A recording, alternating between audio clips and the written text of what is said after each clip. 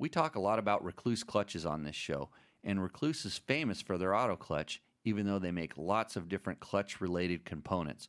Specific to the auto clutch, it's a drop-in part that basically does all of the work that you would be doing with your fingers internally inside the motor. It doesn't shift the gears for you, it just operates the clutch pretty much to a perfect level. It's very adjustable, there's lots of different setup options, and you can get that clutch to work however you like. You can get it so you never have to touch the lever. There's some setups where you can still use it like a normal clutch, but the bike just won't stall anymore. So Rekluse is responsible for getting these podcasts uploaded. They're supporting this show so you can learn about stuff. And if you want to learn about Rekluse, you can go to www.rekluse.com. Again, that's REKLUSE, www.rekluse.com. Could this be the last ever episode of Tech Talk Taco Tuesday?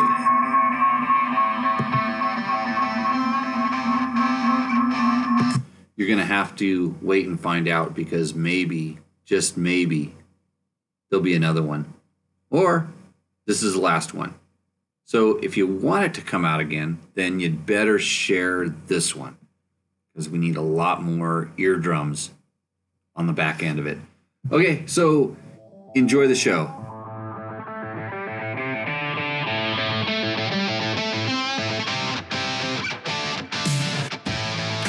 Live from Pahrump, this is the show that we call Tech Talk Taco Tuesday. And we talk about dirt bikes and dirt bike related products. We answer your questions. We do this, lately we do this when Jimmy feels like doing this, because Logan, I told Logan, I said, Logan, I think you're going to have to take over Tech Talk Taco Tuesday. You're going to have to just do the whole thing. Didn't I tell you that? Maybe, but you didn't pay attention. No. And you haven't been taking notes. How many shows have you been on, Logan? 58. 58 of them. If I had to guess. Okay, that's a good. Yeah, I was going to say 60. I was going to guess maybe more. And so you're totally prepared to be the host of this show when I keel over and die. Because everybody expects this, you know. Yeah, they want on Tuesday night, they want Tech Talk Taco Tuesday. And we all know in this world that we live in, there's things like COVID, and then we ride dirt bikes, and both of those things can kill you. And what happens if probably more likely if I go ride my dirt bike and something bad happens, then Tech Talk Taco Tuesday has to go on. So you've got to take the reins, right? Yeah. Got it. Okay. So tonight, why don't you answer all the questions? All right. And then I'll read them. Is that better? Let's try this. Oh, that's game right there. No, I'm just picking on Logan. I usually do I pick on you a lot in this show? A little bit. Okay. But you keep coming back. Yeah. It's Tuesday night. It's a full moon. I was just informed by Mojave Bob. And now should we start calling you Pahrump Bob, or just Bob who knows Bob wherever Bob? Yeah, I don't know where I'm at either. Yeah. So Mojave Bob said it's a full moon. He said be warned. So it's good advice. I'm sure some people have some questions about what's going on with Dirt Bike Test, and I'm going to answer that question. Probably because I went on vacation a couple times, the network canceled the show. You knew that, right, Logan? Uh-huh. Yeah, so that last week the network canceled the show, and the weekend before did we do a show, or was I just on vacation? I was gone. I just dropped out. So, and then the problem is technically the company that runs Dirt Bike Test stopped doing business at the beginning of the year. So technically on December 31st, 2020, the company that does all this, whatever this was, kind of stopped operating. And that was because well, we hadn't lost any money, but we hadn't made any money. This company and some of the partners in the company, some of their things changed and folded, and they kind of went away. And when we did this digital magazine, which we did last year. I hope everybody looked at it. Well, and if you didn't, you could be part of the problem, but then again, you're not to blame because maybe you didn't know about it. So a lot of stuff we were really trying to kind of inject some enthusiasm and make stuff happen with, to get this rolling. And it just didn't do what it should have done. And you could sit here, especially in my position, and point fingers and say, you did this wrong and you did that wrong. And every time I point a finger, I have to point it back at myself and say, well, you didn't do this and you didn't do that. And I, unfortunately, just maybe didn't have time to do it or wasn't that super invested in doing all that stuff. So, and it's funny because I decided that tonight we were going to come on this show and kind of explain what was going on. So, because I really appreciate the people that show up on Facebook every Tuesday night, the 40 to 60 to maybe 5 of you, however many it is that are paying attention. I feel obligated to kind of explain this because this was sort of a passion project for me. But right now we're in the midst of deciding where all this stuff goes. Like where does, how does it all kind of, where does it all land? Where does the dust settle kind of thing? But it rained, you know that? Yeah. It snowed. Yeah. And there was no dust today. None. No dust to settle. Right? Yes. Yeah, so I didn't care today. I just the probably the biggest reason we're doing this show tonight, right now, is why. We had great riding. Right. Exactly. And that's what motivates me to want to come on and talk about dirt bikes when I have a good riding experience. And it was like, it could not have been, your ride over here was a little shitty, I think. Oh yeah. Yeah. What? So you rode down the street from your house and you go straight out and then you cross the last road and then you're onto dirt. Well, it's not pavement, right? Not pavement. Then what happened? I went about a quarter mile and I was like, okay, this is okay. It's okay. And then it got super bad. I was like, explain super bad. Because I saw what super bad looked like. And like, it's not that you crashed. It just, nope. What does it look like? Oh, it was like, just giant mud things, this big popping out in front of you. It was just donut wheels. Yeah. Yeah.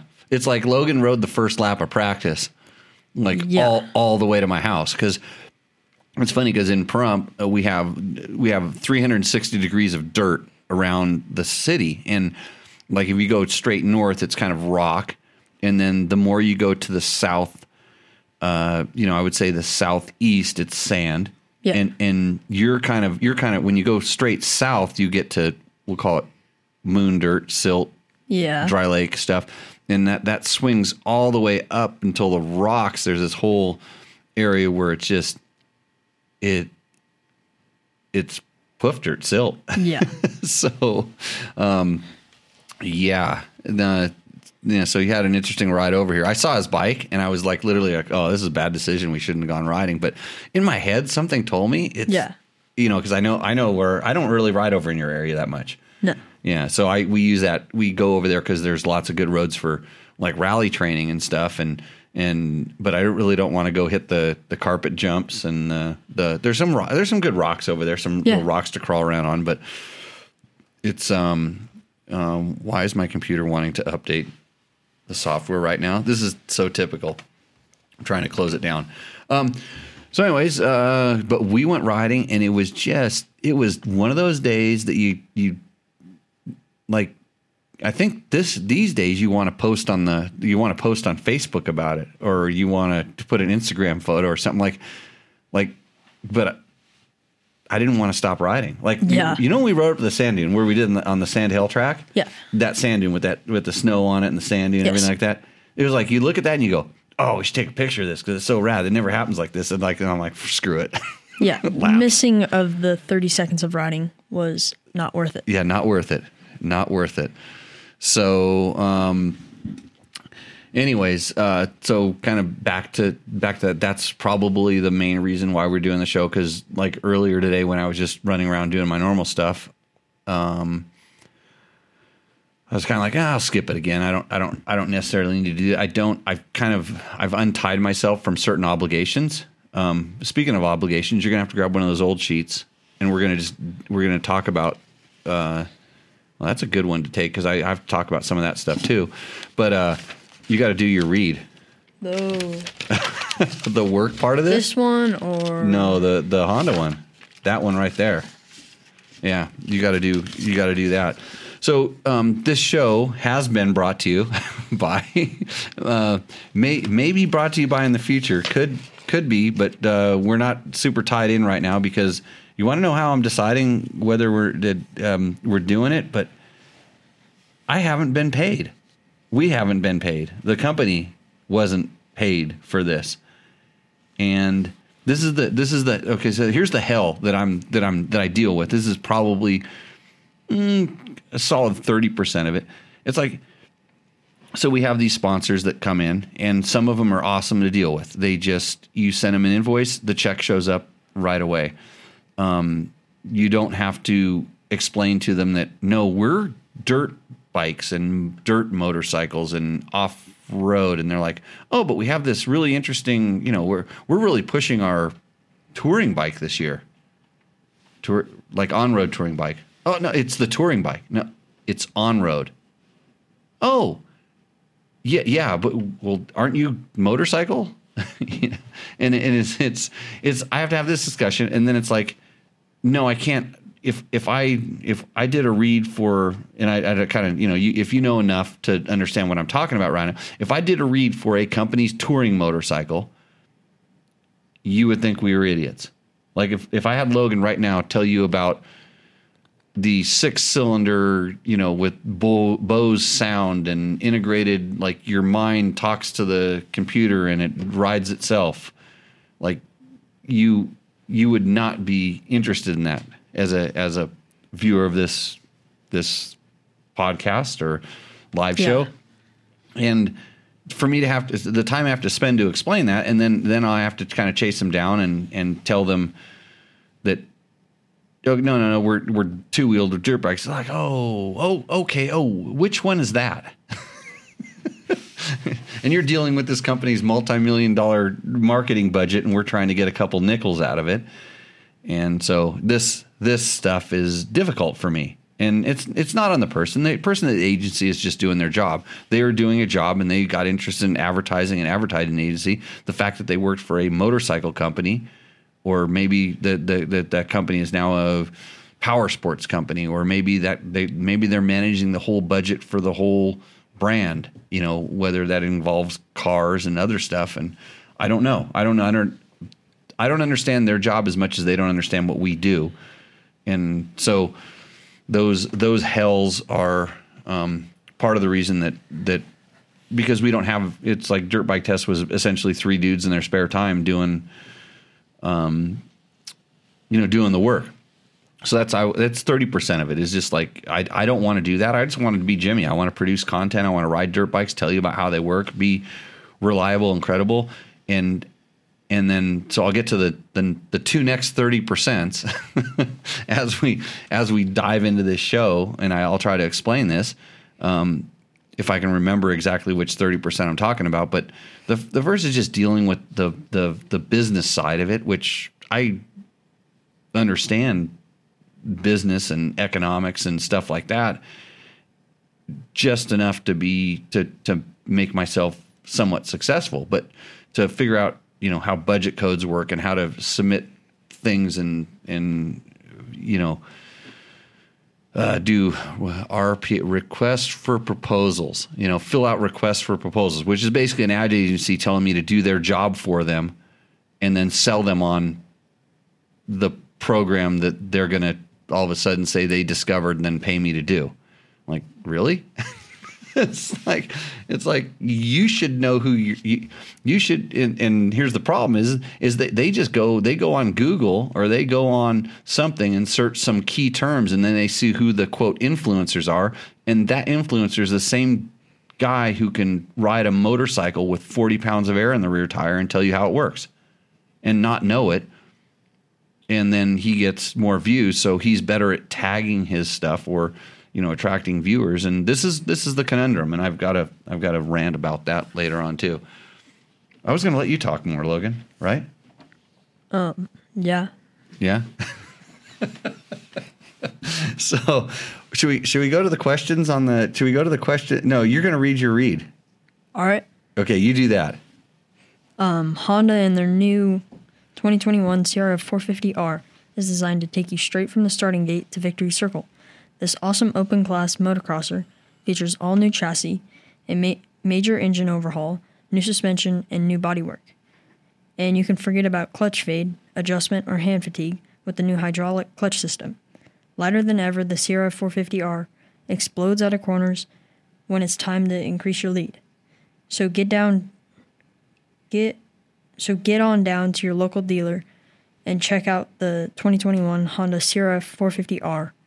Go to mx.honda.com to see our full lineup of competition bikes. The CRF 450R is intended for closed course operation only. Good job. Too bad we're not going to have to read that anymore, right? Yeah. Just when you nail it. You had the KTM one pretty much hooked when that one. And I suspect that we lost that because I didn't nurse it. I didn't go babysit the relationship. And so, and I'm not babysitting the Honda one either. because this is all paid for. All this is all the equipment and stuff here. You fans out in the audience, you're paid for. You know what I mean? Mm-hmm. No, you paid to be here, right? Yeah, you get your invoice tomorrow. I mean, the invoice. I mean, Logan collects $5 at the door, right, bro? Yeah. So, oh man, I saw a lot of good comments on the thing. I got to kind of respond to some of these things. Yeah. So, for sure, thanks for welcoming me back, Rusty. About the shirts, because I sent out some shirts, and I know I have some orders that I haven't gotten to in 2 weeks. That portion of Dirt Bike Test for sure is getting shut down, like the Shopify, the thing that we have, and it's expenses that it didn't make sense, but I'm not going to do it. And I have the current inventory of shirts, which I might give to somebody that's more interested in handling that, but I'm going to shut the Shopify down. So if you want shirts, so what time is it right now? I'm just going to timestamp this. It's 7:19 p.m. on January 26, 2021, in case you're listening to this at a later date. That Shopify is going to exist for a maximum 2 more days. So 48 hours from right now. If the order isn't placed by then, you cannot get another Dirt Bike Test t-shirt in any way, shape, or form that I know of, other than like beg or something like that. I'm not sure. So if you're interested, I think I have 2 or 3 pending orders. I'm pretty sure the people I noticed the names. Some of the names, the people that ordered shirts are in the chat room right now, and I'll get to those. But in 48 hours, I'm going to shut that whole operation down. So good on that. Yeah, I'm wearing a Baja Designs hat. That's actually Baja Designs is one of the people on my happy list. Actually, I should have gone and looked at the list of the people that paid us for the magazine like they were supposed to. Dan Shui.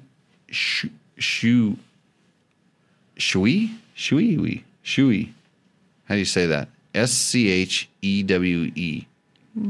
This in the chat room? Shu. Says KTM 500 world domination proved me wrong. Okay, I'll prove you wrong. Bell? Huh? Bell? Bell. The Bell? Oh no, I'm talking about a KTM 500. That's totally legit. Yeah. It's that other bike we don't talk about. We kind of got like our tongues clipped. Mm-hmm. Yeah. I'm trying to think of. I'm telling you that I've been having a couple KTM 500 not so happy moments, but I did somehow just get. Did I get suckered into, or did I just buy a new one? I got should I tell the Jim story about? so my buddy Jim, who is one of my coaches at the school. I want to just say Jim is not a motorcycle guy. He's not a motorcycle enthusiast. Although somebody did produce a picture of him on like an old PE 250 Suzuki Enduro bike back in the day. So he's been around for a while, but I never talked to Jim about like motorcycle racing or anything. He just likes riding dirt bikes. He came to my school a couple times, and then he kept coming to the school, and then he wanted to come and rent a bike and ride all over the place because he lived in New York. So anyways, he retired and moved out to St. George, Utah, and bought a KTM 500. He bought the 6 days edition, and it was a 2020. He bought the Portugal one, the one that was for the Portugal, or it was 2019. I don't know. It's one of those 2019 to 2020. It's ISD Portugal bike. He had it. He rode it for a long time, well, a year and a half. Lots of miles. Thing was well set up, and he needed to get a new air filter for it. Because I guess his other one was worn out or whatever. So he went down to the dealership and bought an air filter, but they had a brand new one that said Italy on it. A KTM 500 6 days said Italy. He went home and said his wife, he said, "Hey, they had one just like mine, but instead of saying Portugal, it said Italy." And she says, "Oh, why didn't you buy it?" "Oh, I didn't know I could." So he went down and bought it. Okay. He went down and bought it. He's done well for him, so he's good. Went down and bought an air filter, bought a brand new bike, brought it home, and then so he brought them both here, and then he proceeded to start taking all of his parts. His steering damper, he has Scott's steering damper and stuff, and his turbo clamp, he moved it over. His Cherbys tank, he moved over. He liked all of his stuff, that he had on his bike, and so he was proceeding to move his Recluse clutch, all the things. And then he goes, "Jimmy, I think you should buy this bike. That's really nice." So I guess it's the 19, whichever the Portugal one is. It doesn't matter. It's a KTM 500. It's a good bike. So I think I may have bought that bike somehow, way, shape, or form. It's in my garage. I bought it without a rear wheel because he said the one thing he wanted to have a spare rear wheel. So he said, "Can I take the one off that one?" I'm like, "I think so. You're selling it to me and just without a rear wheel." So he said, because he noticed I have a lot of rear wheels because we're always switching them around from all the rental bikes and stuff. So I have extra ones. So anyways, KTM 500 is really, it's dominating my wallet right now. So yeah, I need to upgrade some because I started realizing that my old ones are actually really, really old. They have probably too many miles on them. We're talking getting close to thousands of hours on these bikes, and it's enough mileage and hours on these bikes that I probably shouldn't be riding them as hard as we do, especially when we're doing rally training. So I'm looking at preserving one a little bit more only for rally training, and then taking the other ones and moving them into our rental fleet. So, okay. Thanks, Mark. Yes, I did deserve my vacation. Todd Kelly says he missed his Tech Talk Taco Tuesday. Mike Spurgeon says, that's Taco Mike, says the magazine was terrific. It was. Might be a one and done. You're going to have to talk to the other people about that. We will see. Let's see. Dwayne Coulter says, being a business guy is harder than it looks. Everyone. Hell, most people aren't very good at business, but you sure are good at riding and teaching riding. Well, thanks, Dwayne.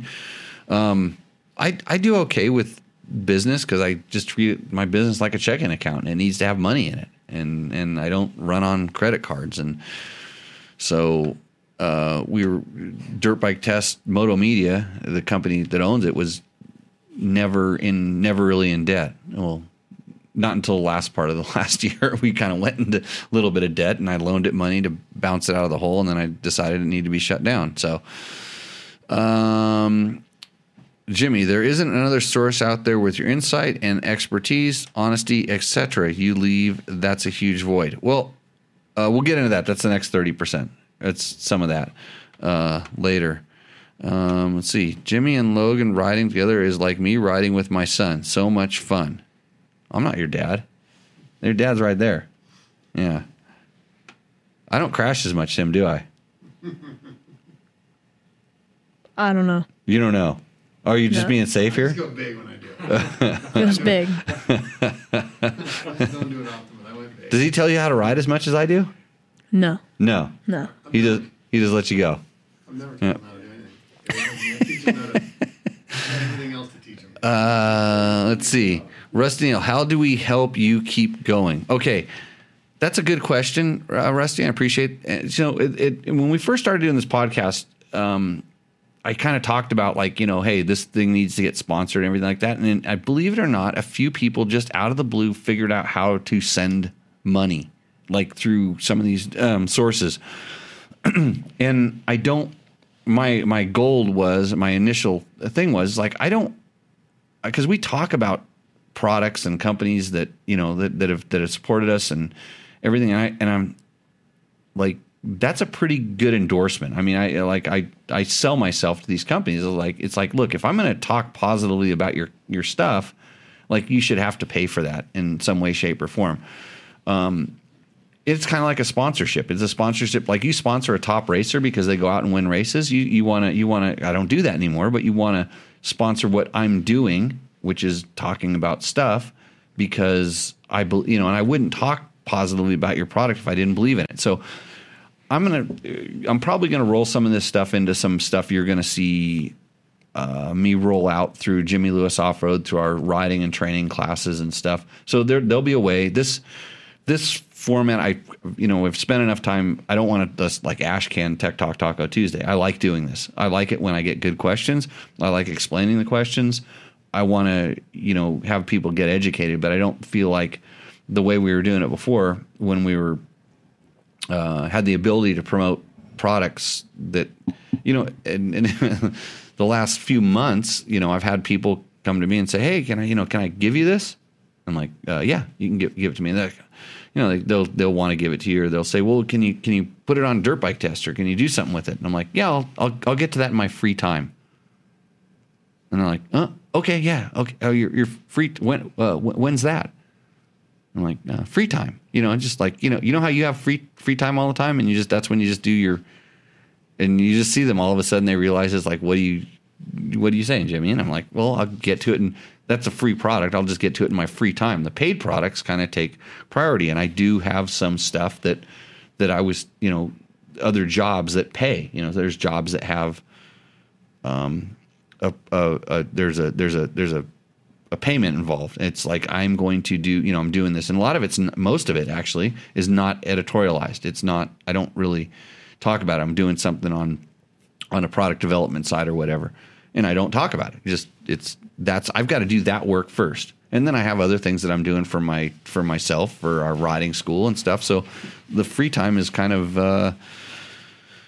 there was less and less of it, if there was much. And then the free time, unfortunately, the free time kind of gets, that riding time, that kind of gets put in between the paid time and the free time. There's riding time, which is part of me doing all the other jobs in total. So net free time was kind of in short supply, so I wasn't able to get to it, and therefore that didn't work out. So George, no, do not send money.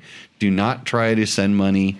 And so if I wanted money in that way, I would do something like a Patreon, or like what a lot of these other people are doing. But all of a sudden that put some sort of an obligation, kind of like I have to some of the sponsors, that we're going to produce X amount of content. And, in order to make this thing work, it was going to take more than I could do. And unfortunately, we couldn't get that much done in whether it was, on me or Trevor or Scott or however to get it done. It just wasn't going to get done. And I'm like, dude, we're writing checks that we can't cash. So we can't can't do this. And that's what the magazine kind of was starting to turn into. And we were literally, I would say, a third of the way into the next issue, and stuff started going south. So I, So no, money can't fix this problem, George. It's time. I'm a sellout. Yeah. Let's see. I only play role mix of what? Talking about dirt. Let's see. Yeah, I did send money back to not only one guy. It was actually a few guys I sent money back to. Any good questions on there, Logan? You see some? Victor has a funny one at the end. Oh, Victor, huh? Yeah. Hey, Victor's part of my problem. Victor, so in the garage right there, Victor hooked me up with a super awesome set of cabinets that I need to go install them. So that cuts into my free time, which is kind of how I do a lot of this stuff.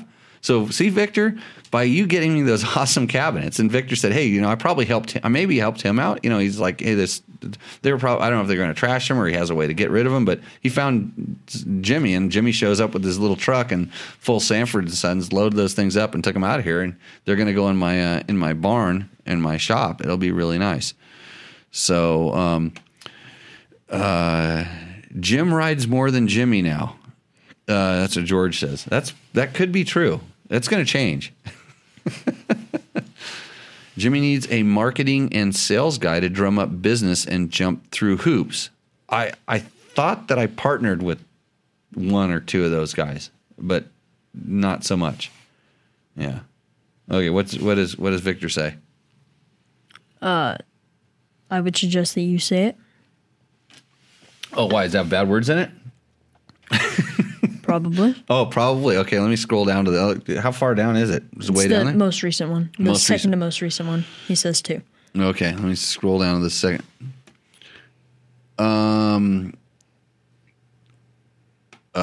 Victor, here we go. Can I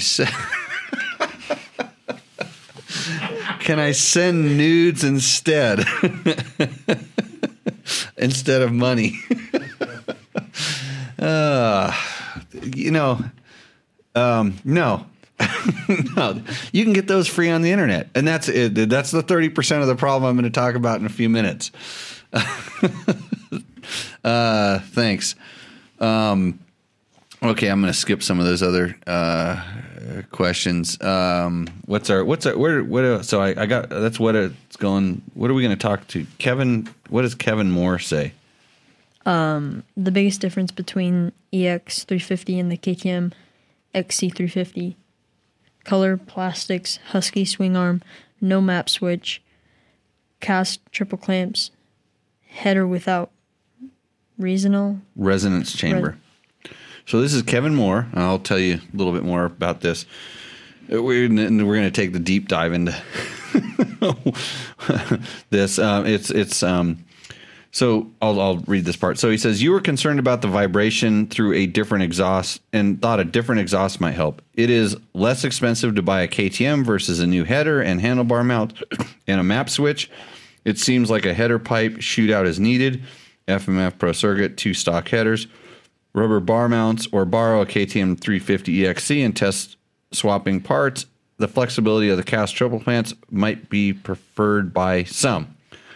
Okay, so this is what Kevin said. And I think Kevin had he made 0 videos on YouTube. This is a comment on a YouTube video I made. He's made 0 videos on YouTube because I wanted to see how he explained stuff. And I'm not picking on Kevin, although I'm just using him as an example. So yes, I am picking on you. Poor guy.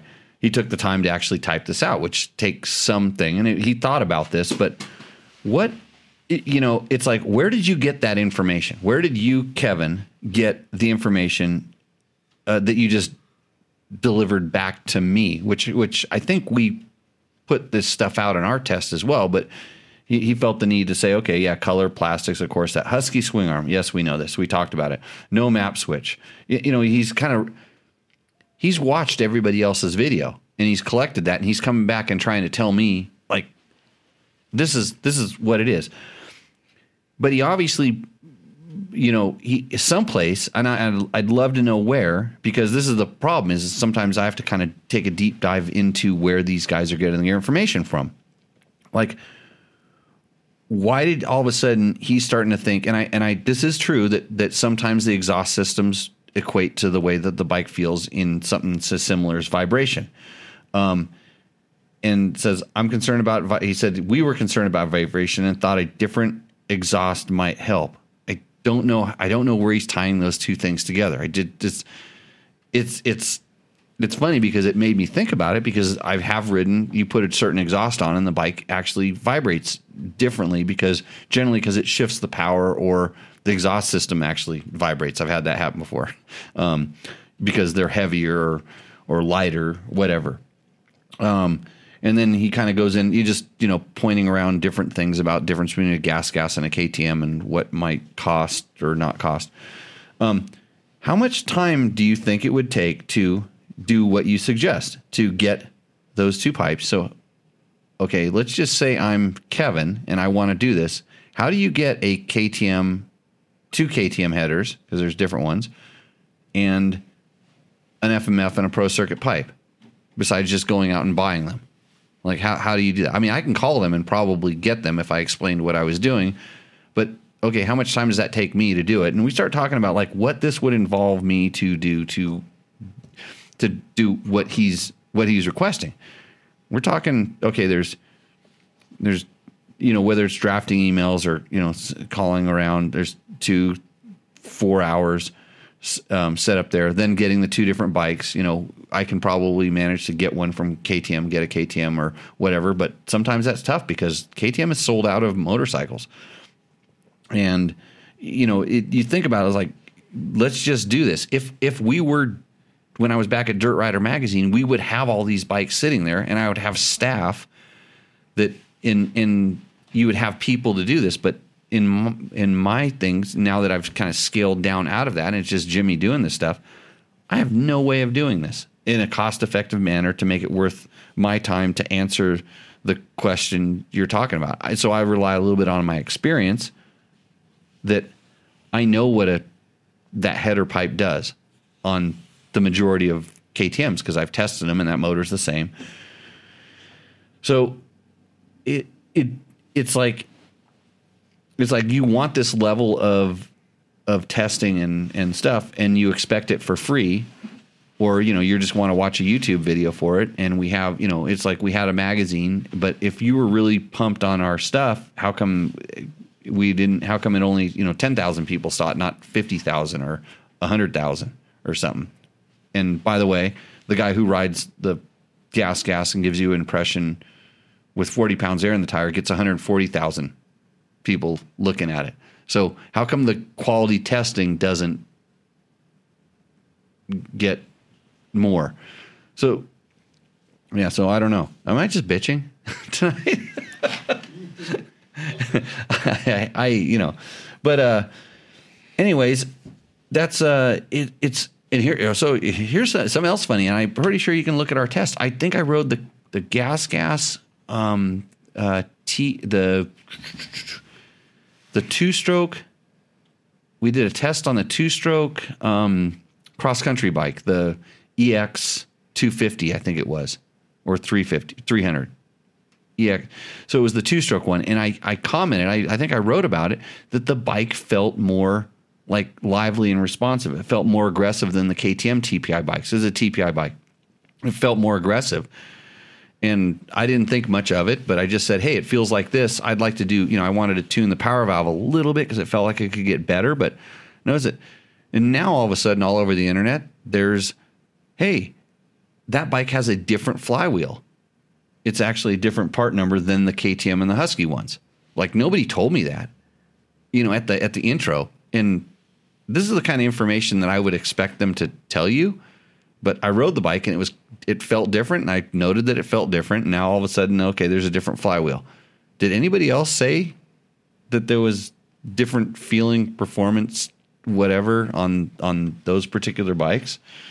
So they're just all regurgitating whatever they hear. And this is what Kevin's doing. Kevin's regurgitating what he read at other things. And I have to backpedal, or not, I don't backpedal. I just say, I'm not really sure that person's review is accurate because he rode it with 40 pounds of air in the tires, or he, everybody's opinion is valid. It's just how much experience are you backing up against that sort of thing. So what does Harley want to know? Hey Jimmy, as you have, I've been on a YZ450 FX and using it to cover all my off-road bases.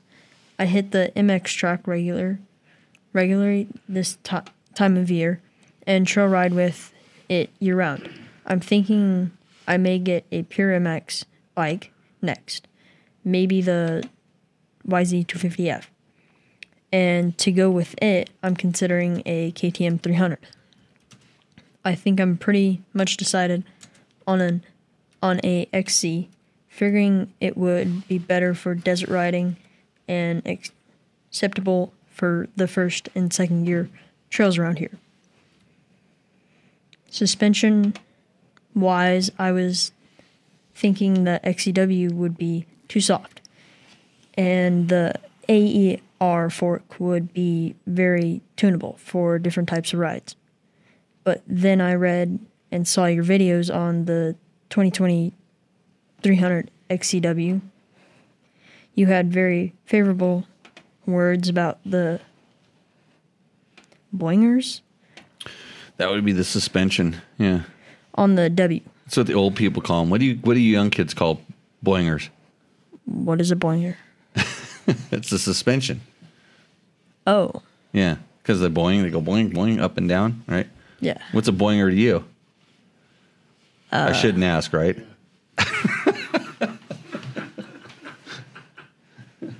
Keep reading. Sorry. So now I'm back on the fence between the two.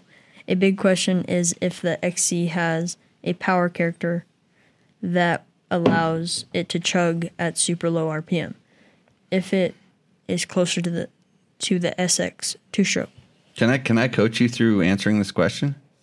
Sure. You met Harley. Was he at the last class? He's on a YZ, or was he at the class that you weren't at? I think the time. He's on a YZ 450 FX. Yeah, I think that was the one I missed. When you missed. Okay. So, so it's funny because that question is all over the place. You look at it, and this is what happens. Like you get excited about motorcycles, and and he's got a really nice bike. His YZ 450 FX is a good bike. It fits the kind of riding he's doing. He's like, I would call him an aggressive trail rider. He lives in Vegas, near the Vegas area. Likes aggressive trail riding, and that bike is pretty good for him. But he's an enthusiast, so it's like, is there a better bike? And like he says, he's going now. He's starting to go to the track. And he wants to do that kind of stuff, and so if you don't have 57 motorcycles in your fleet to choose from, you have one or two, or and that's what he kind of asks is like, does he go get a KTM 300, or maybe he needs a motocross bike and an off-road bike, and your dad's guilty of being a motocross bike guy, but I see he's saw the dark side, and now he's buying trail riding bikes or XCWs, right? You like those? Yeah. They're better for hauling your girlfriend around. Sure. She likes the clean burning, low vibration two strokes, counterbalanced, right?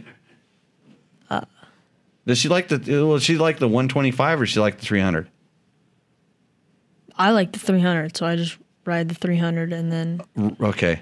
So she doesn't get any say in the matter. It's like whatever bike you have access to, that's the one she gets to ride with you on? Yeah. Okay. Just checking. I don't know how this works these days. You kids are in a whole different world.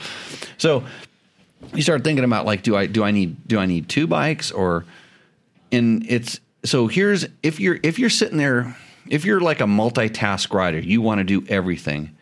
You're going to have to make sacrifices. There's no one perfect bike, no matter whether we're talking about, I want a light duty adventure bike. Like, does your light duty adventure bike need to go X amount of miles down the highway, or does it need to go down a single track trail? Then you're starting to think I want to do all dirt bike. Do you want to suffer on the trails, or do you want to have to not have as much safety and or on the motocross track. So there's always there's give and take on any of these questions, and I think I was able to take a KTM 300 XCW and do a works race on it, and of course half of the not half of the course, I'd say 1/3 of the course was motocross. It was on motocross tracks, or Grand Prix motocross tracks where there was jumps. Where that bike suffers is anytime you do any sort of anything that will compress the suspension, like a big load in the suspension, it uses up more stroke and travel, and then it also rebounds out quicker. So you have to kind of adjust the way you ride. Would I take I always have a motor. That's what the YZ125 is. That's my motocross bike. That's for being aggressive and riding, because I know the suspension is set up, and if it hadn't bogged, I would have hit that jump out there. Oh. Yeah, I would have done it. I would have tried it for sure, because I know I can get up on the flat part. I don't know if I can make that transition down. I have no idea what the. So there was a jump. Yeah. The jump these guys built out there, and nobody's hit it. They spent a lot of time shaping and crafting this jump. They actually were out there watering it before the rain and everything. I showed Logan, and he's like, "What's up with this?" Because you look at the shape of it, and it's freestylish, but really quick transition. And when we were out riding the other day, I had we had the gas in the 125 XC, and the guys were out there watering it. And they saw us ride up, and we have, we're doing photos and stuff. So, we're out riding. We have nice gear and everything. So, of course, we're the guys that are going to hit it. They're like, "You guys going to hit it?" And I'm like, looking at them, like, "Okay, I see that jump." I said, "Hold on a second." I went over, and I rode up on it's kind of like goes to a table, and there's a little bit of a transition. I said, "Where's the landing? Like if you're going to get shot off this thing, where are you expecting to land? Because the transition's pretty kind of crazy." So, but I would have done it on the YZ, because I know I could have hopped up, and I could at least saw how that thing, because I have no idea where the trajectory is, but I know I could have got up in the flat spot, and that bike is sprung stiff enough to where I could do a motocross landing. Had I been on an enduro bike, not only would I not do it because of the way that bike would have gone into it, and compressed, and then compressed too much, yes, and rebound. Like I know my YZ would go in there and compress nicely and take off like a supercross. It's kind of supercross style jump. I know how it would have taken off, and I can trust it. Where an XC, to get the speed you need to get up to even the safe zone, it's a mystery. Yeah. And so here's the conundrum. Okay, now we're dealing with suspension. And then it's like, well, what about the power? And like, yeah, I can always modify that by how far I turn the throttle and what I do with the clutch, et cetera, et cetera. But so you're making all these kind of these compromises on like if you're a one type rider. I only ride single track. I only ride in the mountains. It's so easy to find the right bike. But when you start, and that's where these FX, like his YZ450 FX, is a great bike for that. KTM makes 350 XC. That gas 350 EX we had is a good middle of the road bike. I could take that and I would have no problem going to the motocross track right now on any of those bikes. Is it as good as a motocross bike because of the holdup? For me, no, because I can ride it fast enough to feel a difference between a true motocross bike and a off-road bike. But at the same time, if I never ride a motocross bike off-road just because I don't want the punishment. So that's where the line is drawn in the sand for me. So the power characteristic, and I think it comes down to this big question. When the power characteristic, that's easy to modify. You can do that with pipes and fuel tuning, and you can kind of make these motors these days do a lot of stuff. I'm more worried about how the suspension works and how the chassis responds, and do you want to spend the extra money to make it work? But the XC bikes, the Yamaha FXs, the KTM XCs, the Husky TX, they call them. What do they call the Huskies? TX, Honda's RX,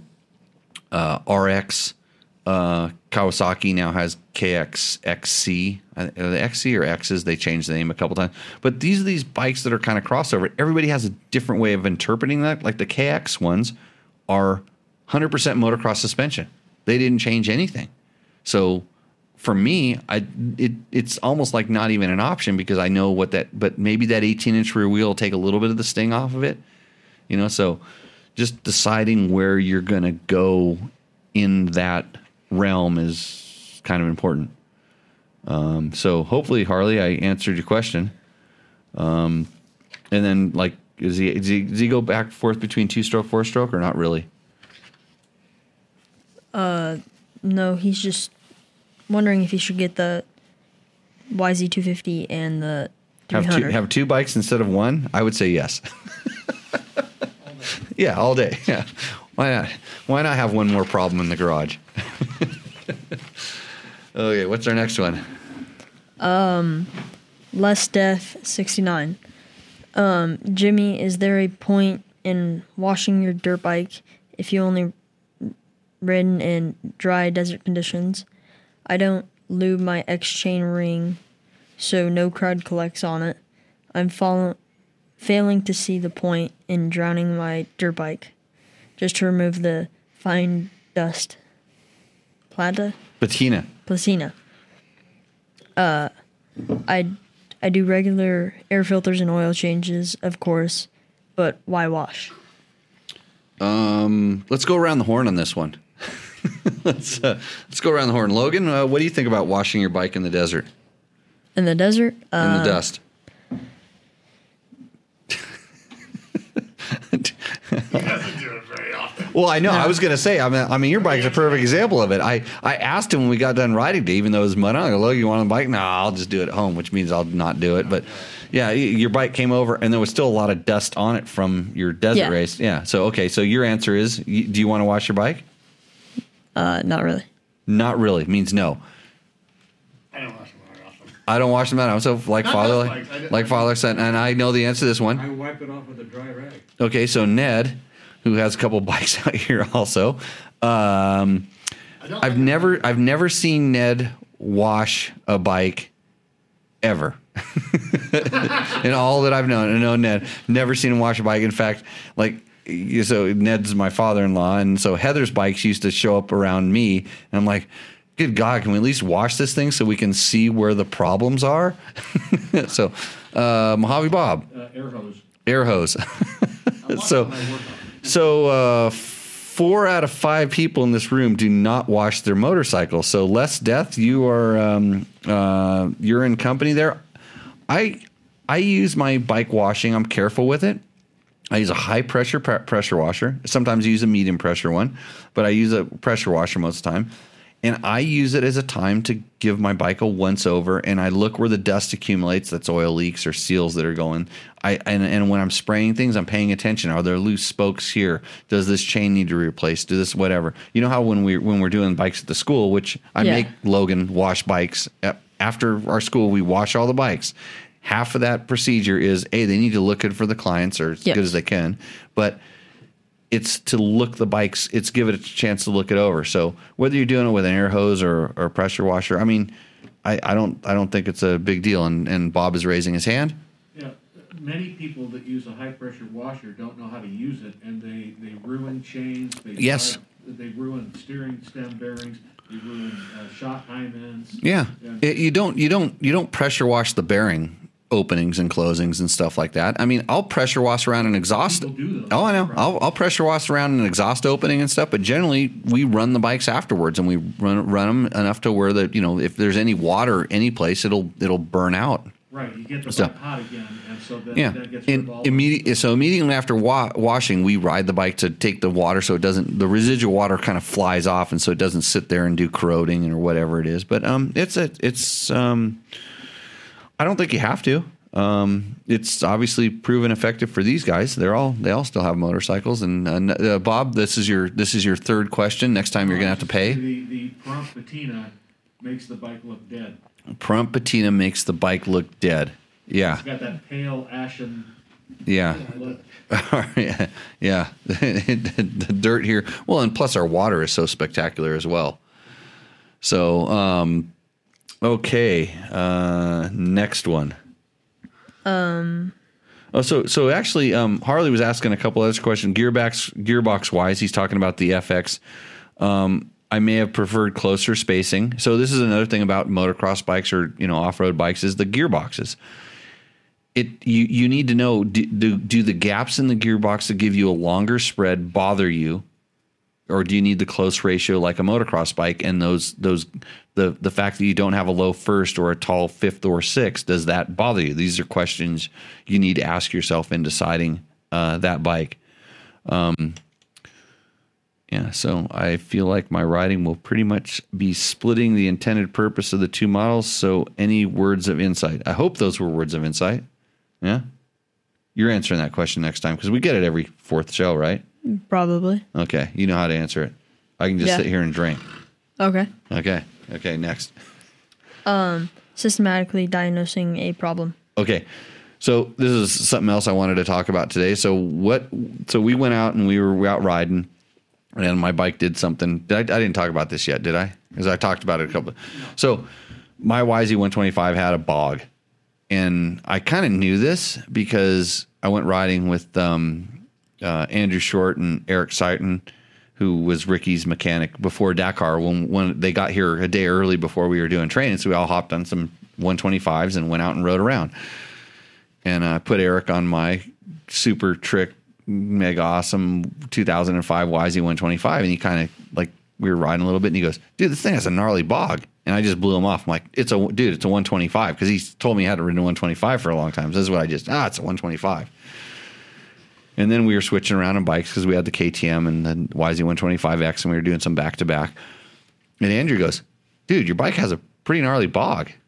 Like Andrew says it. I mean, he knows what a bog is. And I'm like, really? Yeah, it's like that. I'm like seizing bog, hitting the kill button bog, running out of gas bog. He's like, I don't know. I was just like going and it did it. And I'm like, more than once? He goes, yeah. And I'm like, okay. So I hopped on it and I noticed it real quick, but then I just hopped off it real quick and got on one of the better bikes. That's what you're supposed to do, especially when you have brand new bikes around. That's a valuable tip. Remember that, Logan. Yeah. So it was running fine. It just evidently had a bog. And today we went out to the play area and we started like riding around doing some little jumps. And what's the first thing I said? Like, this bog is really bad. Because it was scaring me, and it was making me mad, and I'm like, what the heck could it be? And it's like, okay, it's got a relatively new fuel filter on it. Everything's good. Because of the bog, I actually pulled the spark plug out and looked at it just to make sure and checked the spark plug cap. And the first thing Logan did, to his credit, was I said it's got a bog. He reached in there and like checked my spark plug cap. Like I didn't ask him to. He's like, is this good? So, and I was thinking, as I said, God, it could actually be kill button related or something. So here's how you like. Okay, I've got a little bit of problem. I know, it's obviously a problem. What is it? How can we diagnose it? And so it's like a typical motor. It's like, okay, is it electrical or is it fuel? Or air, spark, fuel.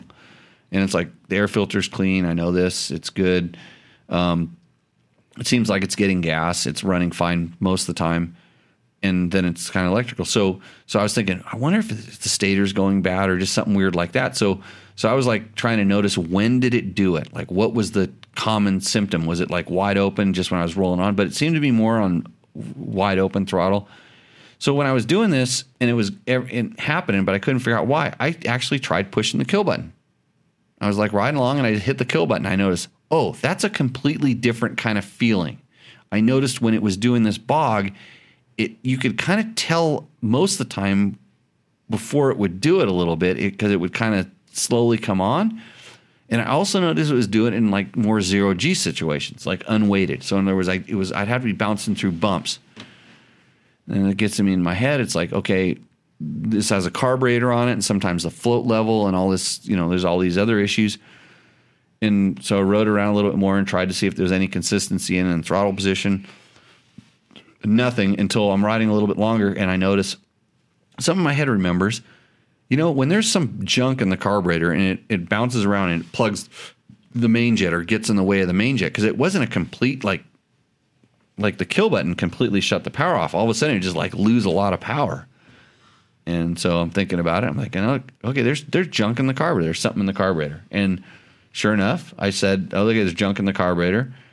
And so what did we do when we came back after I washed my bike? Yes. We took off the carburetor. We took the float bowl, the little thing, and what was in there? It was gunk. Yeah, 2 nice big pieces of probably fuel hose, not chunks of fuel hose, but sections of fuel hose. And because I'd obviously done this before, I put a brand new fuel filter on this, inline fuel filter on this, because I knew there was some junk getting in there. And so even after that, I'm like, okay, these are the problems. But I said, I need to pull the whole bowl off the bottom of this carburetor. And sure enough, even there, because it's been sitting, it's a 2005, at some point it sat, there's the accumulation of the 2-stroke oil, or the residue. You know, those big chunks or not chunks, they were like segments of stuff that we had to clean out. And so hopefully it's good again. The gas evaporates and the oil doesn't. Yeah, the gas definitely. And I don't remember the gas ever evaporating out, but who knows? I mean, I think the oil could have just sat down there. That bike sat at points for, a year at a time. Did you run bean oil in it? That's what I remember. That's what I said. I said it might have been the Caster. I may have run Caster at some point. You see how picky I am about my oils, right? Yeah, I'm so. I usually only grab 3 different cans of different types of oil to make sure that my oil is full. And mixing 2-stroke is like, 40 to 1 ish. Yeah. So that's how you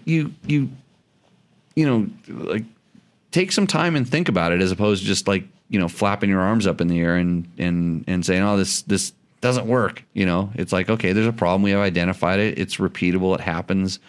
Then start looking into it. If it were like, I've gone to the point where, is it lean or rich? I pull the choke, and does that make it run better or worse? Or, block off some of the air vents so that you can make it lean or rich, or, try pushing, switch out easy to switch out parts really quickly. And does it make it better or worse? Okay.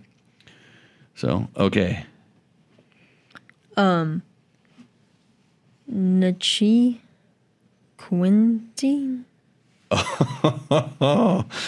Yeah. Okay. New seating video. No, that's nauseating.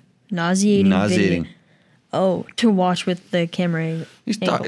So say that name again? Nachi Quinting. That name is nauseating to pronounce. Yeah, you with one. He has one follower, I think, on YouTube, and he's got enough balls to say that to us. He's right, But you know what? There's a button you can push that will turn it off, and you don't have to watch it if it makes it nauseating. Because I don't watch nauseating, but like the fact that I would really prefer constructive criticism. Identify the problem and propose a solution. Kind of like I just talked about with the YZ125. We had a bog, we worked through it, we got a solution. Now we have a good running motorcycle. Yep. This is all he's saying. Is it's nauseating? He says nauseating video to watch the camera angle with the camera angle. Oh. It's like, guess what? I don't know how to do anything better than that. So you throw up. That's the result of what you should do right there. That's what I think. Yeah. Oh, yeah. You get what you paid for. Like, I can provide a service. Like, actually, I'm going to start nauseating video channel, and I'm just going to do my shit, and you can watch my nauseating videos and go from there. So, you want to start that channel with me, Logan? Sure. I'll let you edit them, and then I can blame you. Yeah. Next. Doug Tooney. Hey, Jimmy, really enjoy the show, but my work schedule prevents me from watching Tech Talk Taco Tuesday live. So thanks for taking the time to answer my questions. I ride a 2014 KTM 200 XCW in Ohio and Kentucky. A radiator hose recently developed a leak, but I ended up replacing all of the hoses. I removed the thermostat and housing because I was too cheap to buy all the modeled hoses. So, yeah. So, what's his name? It's Doug? Doug Tooney. Doug. Yeah. Hey, Doug, you're just like me. Like, if I could find the hoses cheaper, I'd probably do exactly what you did. So, it's in reality, is there a problem? No. And he kind of identifies it, like on a lot of the competition bikes and stuff like that, there's no thermostat. on the in reality, on the 4-strokes, on the fuel-injected bikes, because they do take a temperature sensor, there's the temperature plays into the jetting and stuff like that. It could cause your bike to run not as ideal as if you have the thermostat, which is going to, thank you, sir. It would, the thermostat is there to help the bike warm up quicker and keep the bike at a consistent temperature. And so, yeah, Bob, you want to interject? If you're riding down, Hey, do you want to do this, host this show with Logan? If you're driving down a country road, Right. and you don't have a thermostat, it's going to run way too cold. Like I was saying, it's in there to make so the temperature stays consistent. There's an ideal operating temperature for a motorcycle. And generally, like the way that they design the cooling system, they make the radiators big enough to handle the cooling load under normal usage. Now, if your normal usage is riding it in the snow and with cold air always flowing through it, is a lot different than us riding out here in August when it's 115 degrees. And so at that point, like when it's hot, you don't need a thermostat. It's wide open. It's just flowing straight through. It's maxing out the cooling capacity. So if you take it out, just warm the bike up. Make sure you warm your bike up. You have to be a little more concerned about that. It takes a little bit longer. And then just be careful if you are riding and the air is really cold and all of a sudden you're going to put a lot of air through the radiators going fast. But I tell you, in all of my years of desert racing and stuff, I've never had a properly warmed up bike seize because all of a sudden I started going really fast and cooling down the radiator. My KTM desert racing bikes, and they were 125 and 252 strokes, never had a thermostat in them, and I never had a problem with that. So I think it's a convenience piece essentially. Just to make it more ideal. But then again, your KTM 200 is not really meant to be going wide open down a road when it's 30 degrees outside, and that may actually cool stuff down enough. Again, okay, it's 20 cents. It's really important quarter for the fuel-injected bikes because they'll get so cold that they'll run off the end of the lookup table and think you're trying to start it in cold weather and just keep dumping fuel and dumping fuel. Yeah, that's what I said. That's what I said is like the fuel-injected bikes are a little more sensitive to this because their mapping, not their jetting, their mapping is dependent. There's a certain mapping for every temperature, and if it goes down to too cold, it's going to do whatever it does to do the startup. And on emissions compliance bikes, and maybe Chris Reel can comment on this a little bit more, they have special startup loops that when they know it's dead cold, and if it gets down to that temperature, I don't know that these ECUs can say, hey, whoa, we're starting again, and they do certain things where they get really rich and then really lean, because they start the bike and then it can't produce emissions. So there's a lot of stuff that goes into those things, but his bike is not that, and I think he's going to be just fine. We were talking about working on your riding today. I was going to talk about that. Yeah. Yeah. What'd you learn today? In Sandy 125 the throttle is an on and off switch. Yeah. Yeah. Yeah. Actually, most. No, actually, on a 125, the clutch is an on and off switch for sure. Yes. I didn't go into the whole clutch thing. I didn't tell you to just lay off the clutch, right? We didn't get there. No. Yeah. Which I don't touch that. You don't need the boost power? No.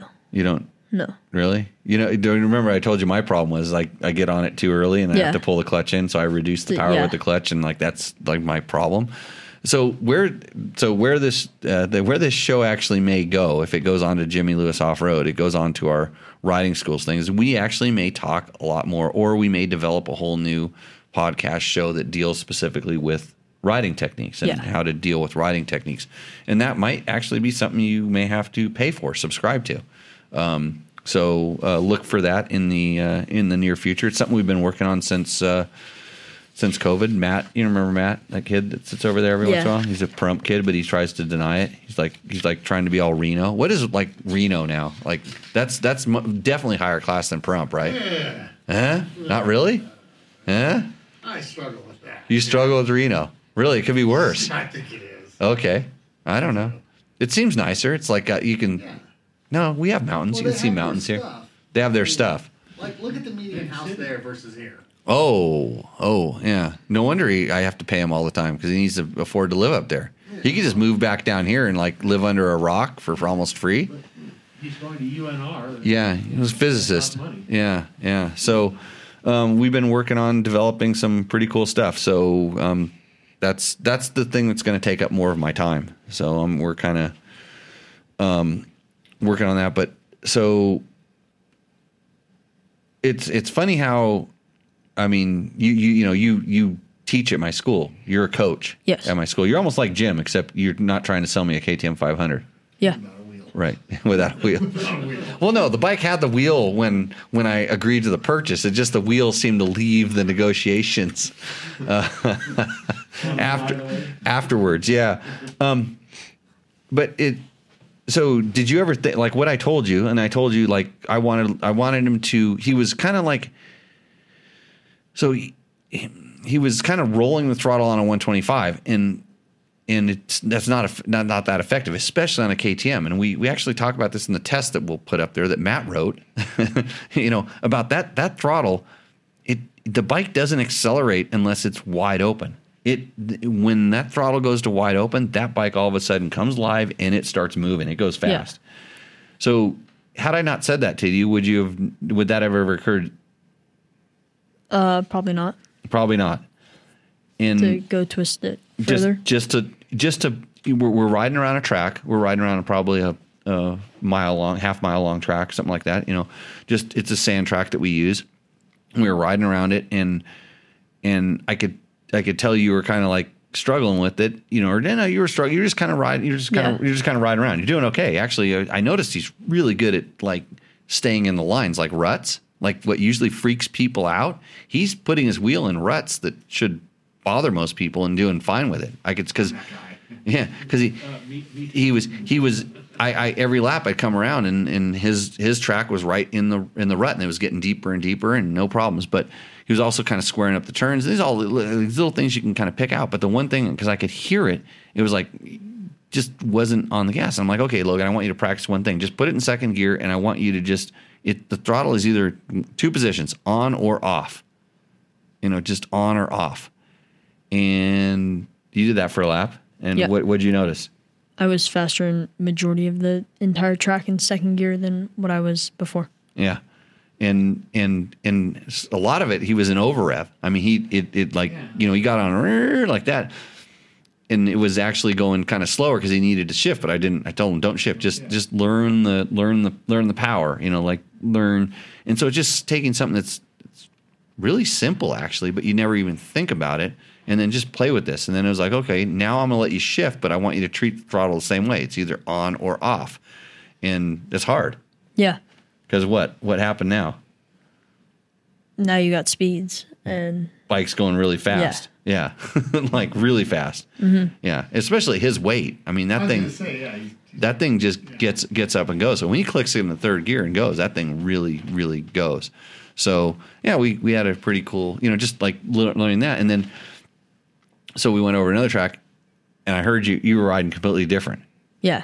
And then when you stopped and you were listening to what I was doing, right? Yeah, I was trying to just listen and. Yeah, and that's the way you ride it. That's the way you ride a 125. Yeah.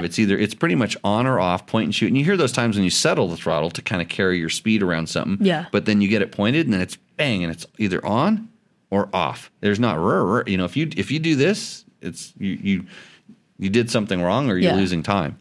So it was pretty cool. I like I said, I noticed like the last time you were riding, even when we were riding back here, I heard you. It wasn't before. It was like, actually you didn't hear him. You didn't really hear him. Yeah. And on the way back in, it was like, the thing was taped a couple times. It was good.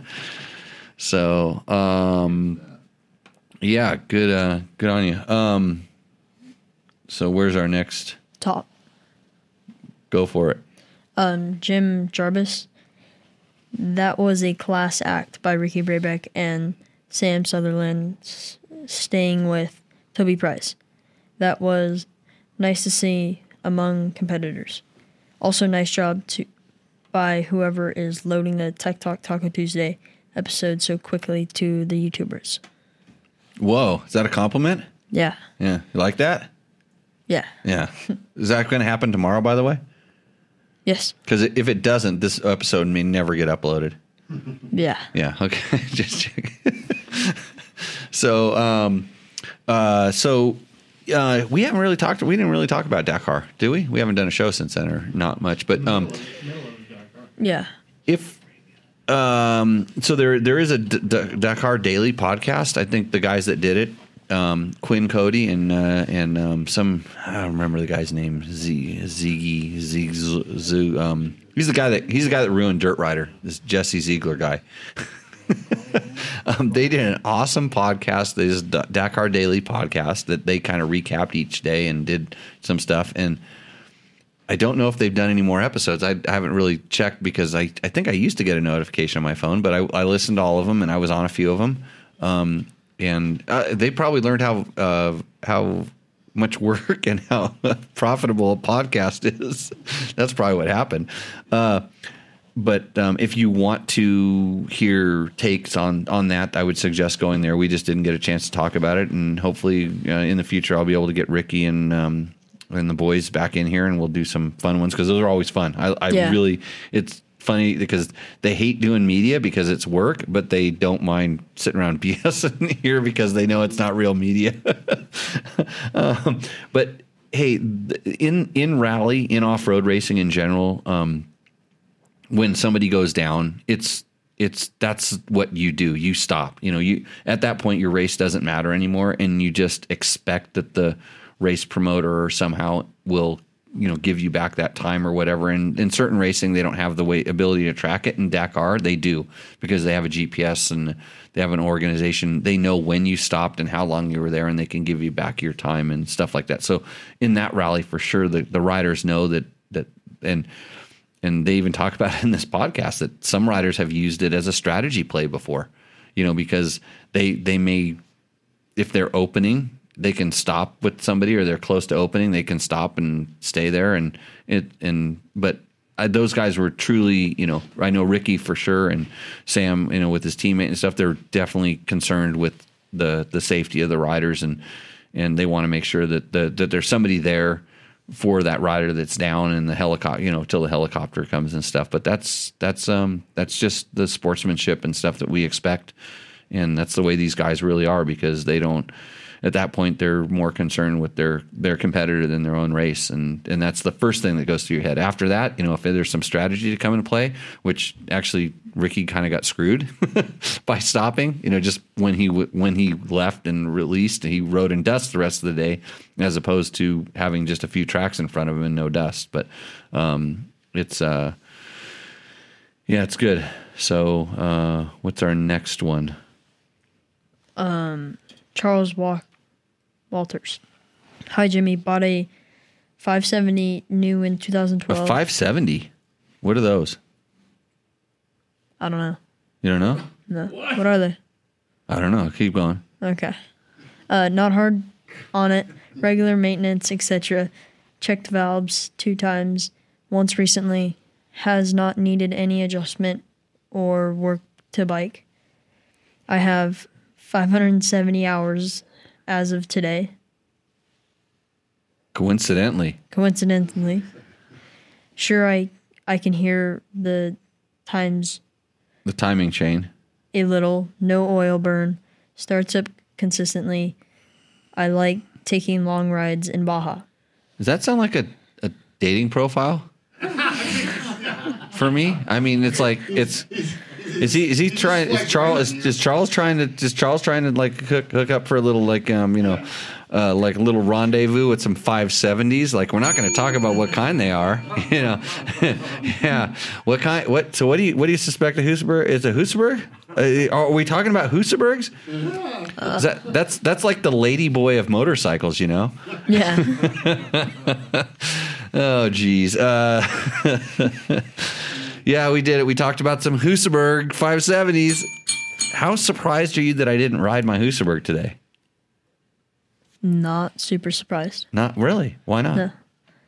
The last couple rain days, you said you were riding the 125, and I was Yeah. like, perfect time.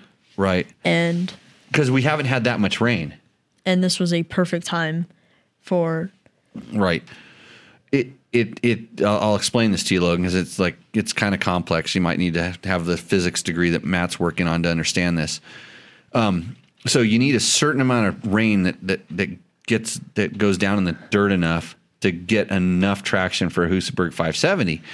Because like I was explaining to like Ricky one time, he's talking about how fast his factory Honda 450 rally bike is and all this stuff. And we were riding on this one trail that for me was completely smooth and just it was just awesome. It was like this road that wandered around and he was like, dude, that thing was just so hooped out. And I'm like, yeah, I was in front of you. I mean, you didn't. He's like, it was totally hooped out, and he's like, what? Your Husaberg digs hoops like that? I'm like, no, you don't even understand. There was so much traction that it actually warped the earth. So it's like, when a carpet gets kind of curled up. Yeah, that's what my tire was doing to the ground because there was enough traction. It was like making it like a strip of bacon. Like bacon comes out, it's like nice and flat, and it curls and makes those wrinkles. That's what my Husaberg with a good tire on does to the trails. And so I have to be concerned about when I ride it. I mean, it's only when it really benefits me to experience all that horsepower. So, yours, Charles's Husaberg is worn out. We need to talk about this.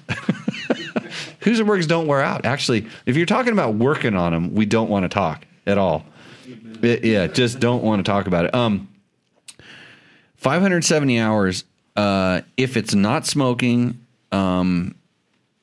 if you can hear the timing chain a little bit, man, I just wouldn't work on it.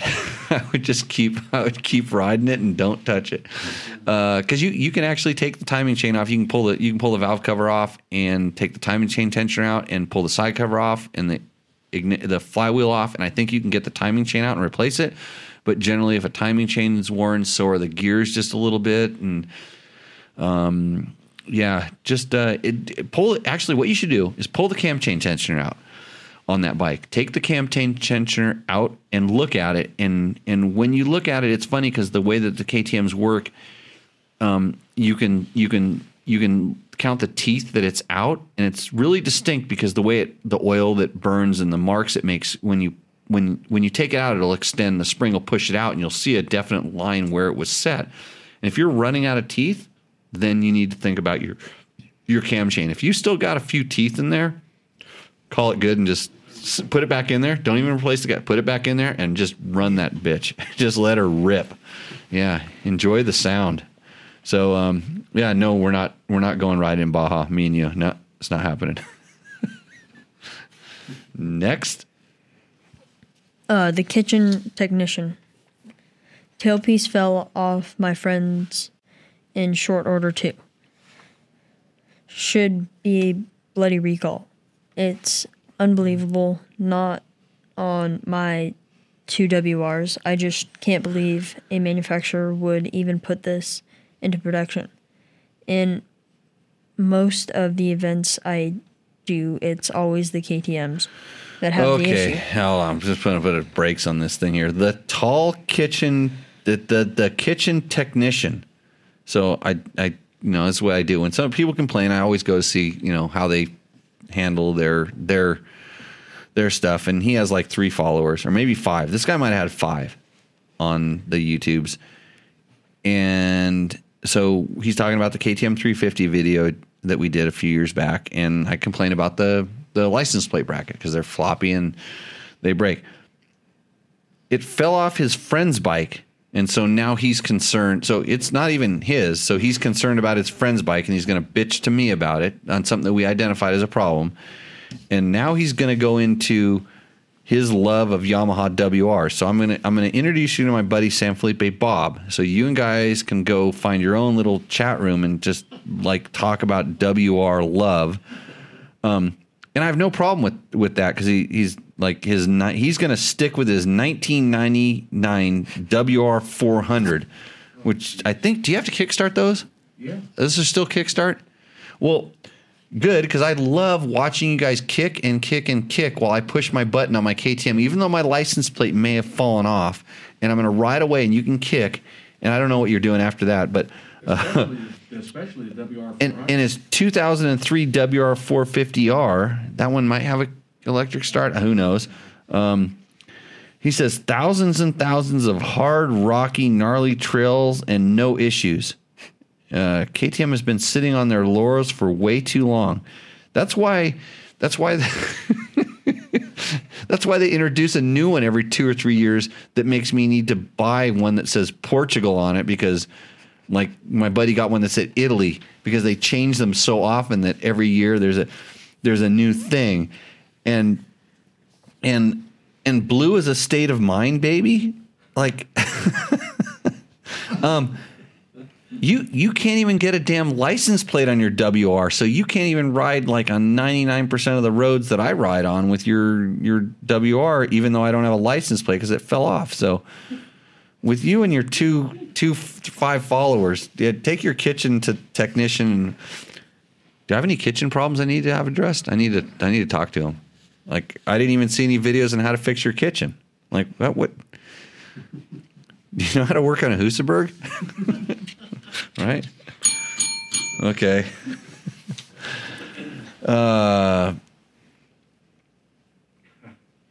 Okay. What's this? Oh, this is a question from somebody. Eric. Eric? Okay, yeah. Eric wants to know. I am taking a huge risk on the redoing the top end on my bike, or just keep riding until it starts doing something unusual. Oh, that was the Husaberg one. Somehow I pasted that in the wrong spot. Yeah, no. You're not taking a huge risk on your Husaberg 570. Okay, I'm gonna let you in a little secret here.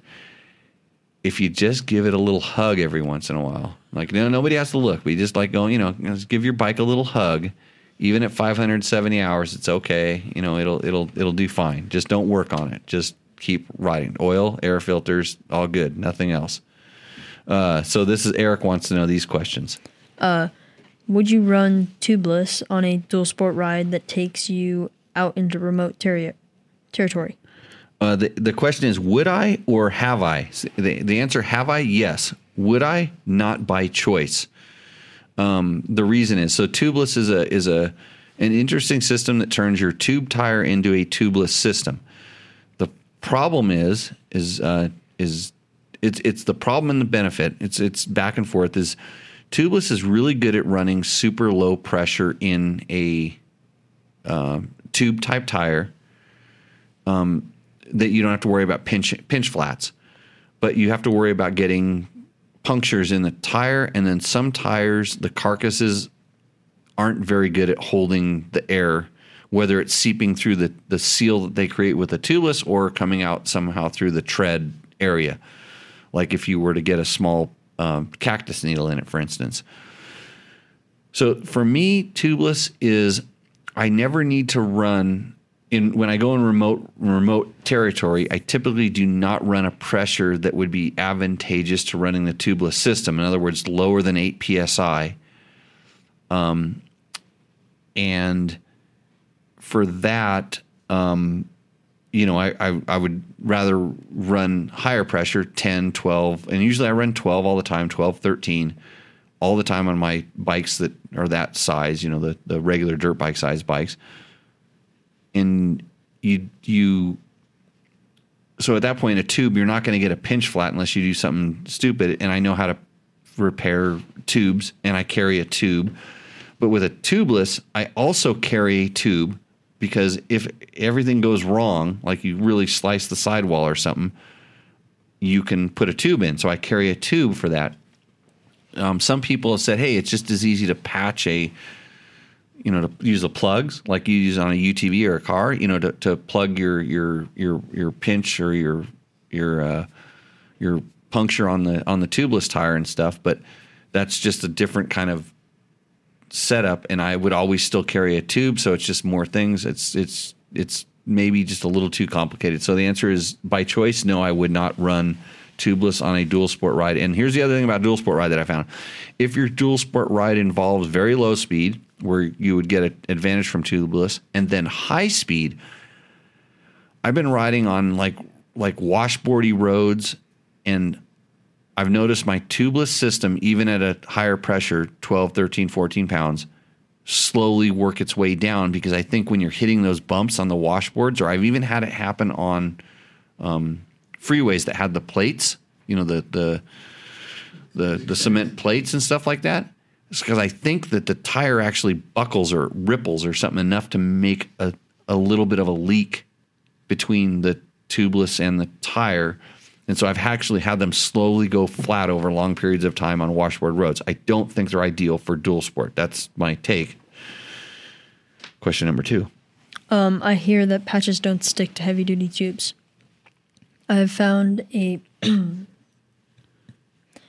tube and patch combo that are worth carrying. Have I found a tube and patch combo that's worth carrying? So no, patches stick to heavy duty tubes as simple as they stick to light duty tubes or anything. So the tubes, the patches I started carrying when I was carrying them, because I don't carry them that much anymore because I run mooses a lot of times now, but were these ones called scabs, and they were these little purple things. They're made by the slime company, the company that makes slime, and you just take them, rough up and clean off the area on the tube, and just stick them on there and knead it, roll it down. And I had really good luck with those. There wasn't the need to run to have the little packet of rubber sealant stuff, the rubber cement, that no matter when I've ever gone into my fanny pack to use it, even if I just put it in yesterday, it's always punctured and hardened up. Amen. Yeah. So, and I've bought some that's in like little plastic containers, and I've tried putting them in containers so they're isolated. I've never ever had that stuff be like, when it's brand new, when you buy it from the store, it's never like that when I use it on the trail. It's either 90% worn out or completely worn out. So the scabs were pretty good, but they have a lifespan. And generally when I went into my fanny pack for the scabs, the patches to use them, I realized that they were at least one day past their lifespan, so they weren't as effective as the new tube I was also carrying, or better yet, the new tube I made my riding partner carry, because I always tell them, I forget bringing the new tubes. It's your job. Number 3, I am still suffering through the Garmin experience. It has let me down less than the others I have tried, and it is the devil I know. I'm considering an Android phone with a GPS app. What is your choice for backcountry navigation? I like how you are using the word Garmin and devil in the same sentence there. I tend to agree. I don't know if it's a devil or God, whatever, however you want to work it. But, because my problem with Garmin stuff is they're kind of a little bit like Apple. There's a certain amount of proprietary stuff that they kind of hold to themselves, and they make it difficult for you to take the information that you have in your Garmin and give it out, or take information you want to put in your Garmin and take it in. I prefer a more open source thing. That's why when my go-to for backcountry navigation is the TrailTech Voyager. It's not for everybody because it's got its quirks and it's a little bit different. But I tell you what, that GPS unit for a motorcycle specific GPS unit or a UTV specific GPS unit, especially if you have friends, which I heard that having friends is really kind of neat. It's neat. They're like people you can do things with, and they enjoy you. You know about this, Logan? Yeah. They have this thing called buddy tracking, and a friend and a buddy, I guess those are synonymous.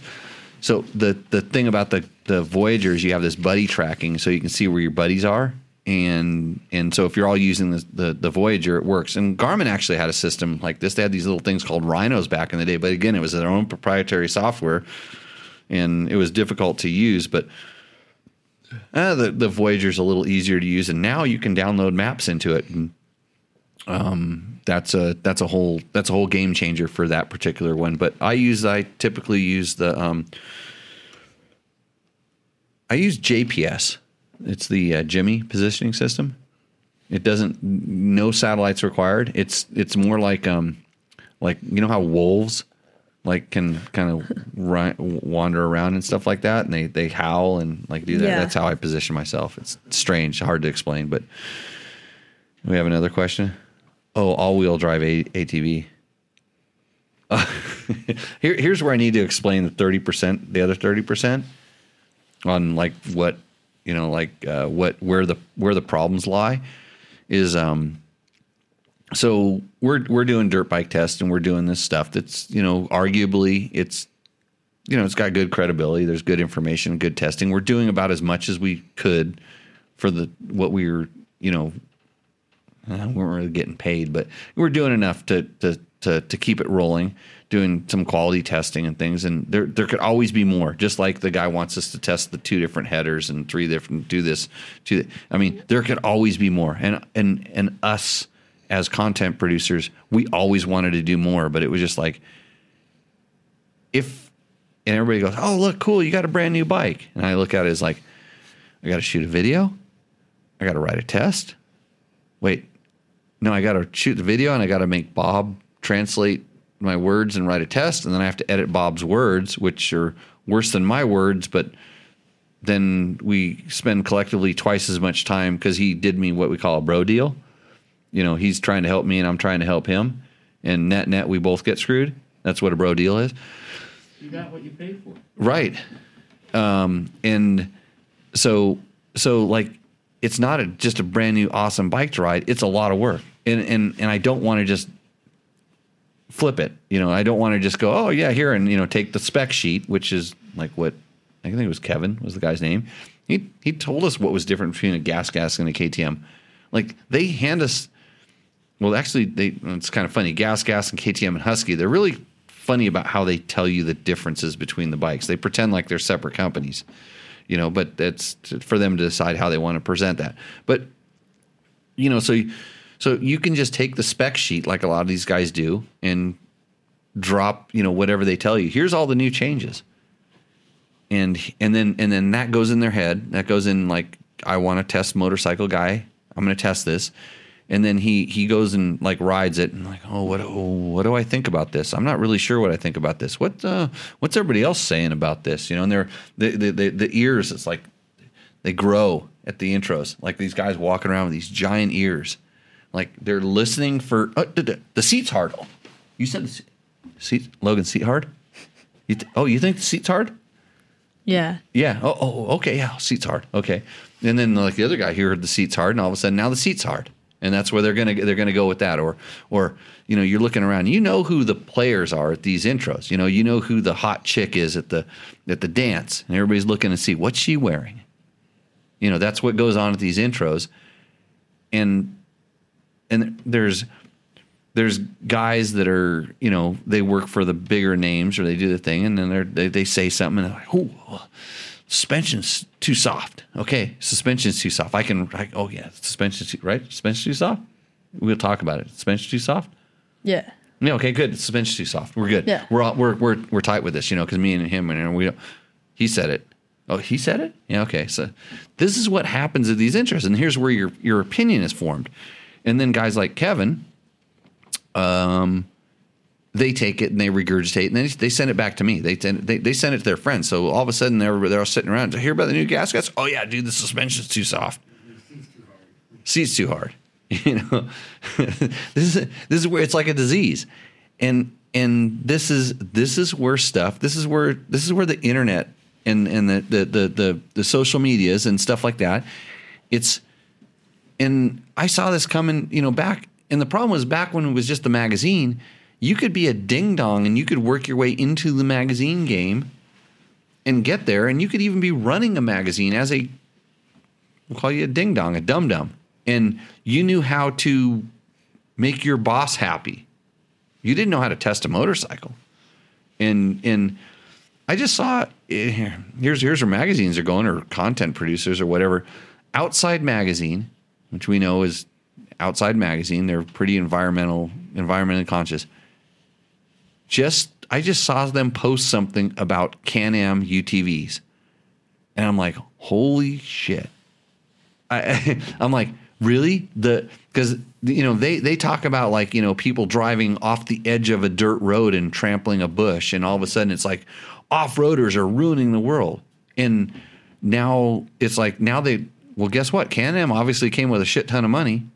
And they just said, okay, well, we'll produce some content for you, or, who knows how it works. Everything's getting kind of screwed up. And the thing with this, and this is where I want to go with it, is I can't compete with somebody who's better at promoting themselves on the internets, on the social medias, that knows how to tag, that knows how to. So these people are experts at promoting themselves and promoting their brand and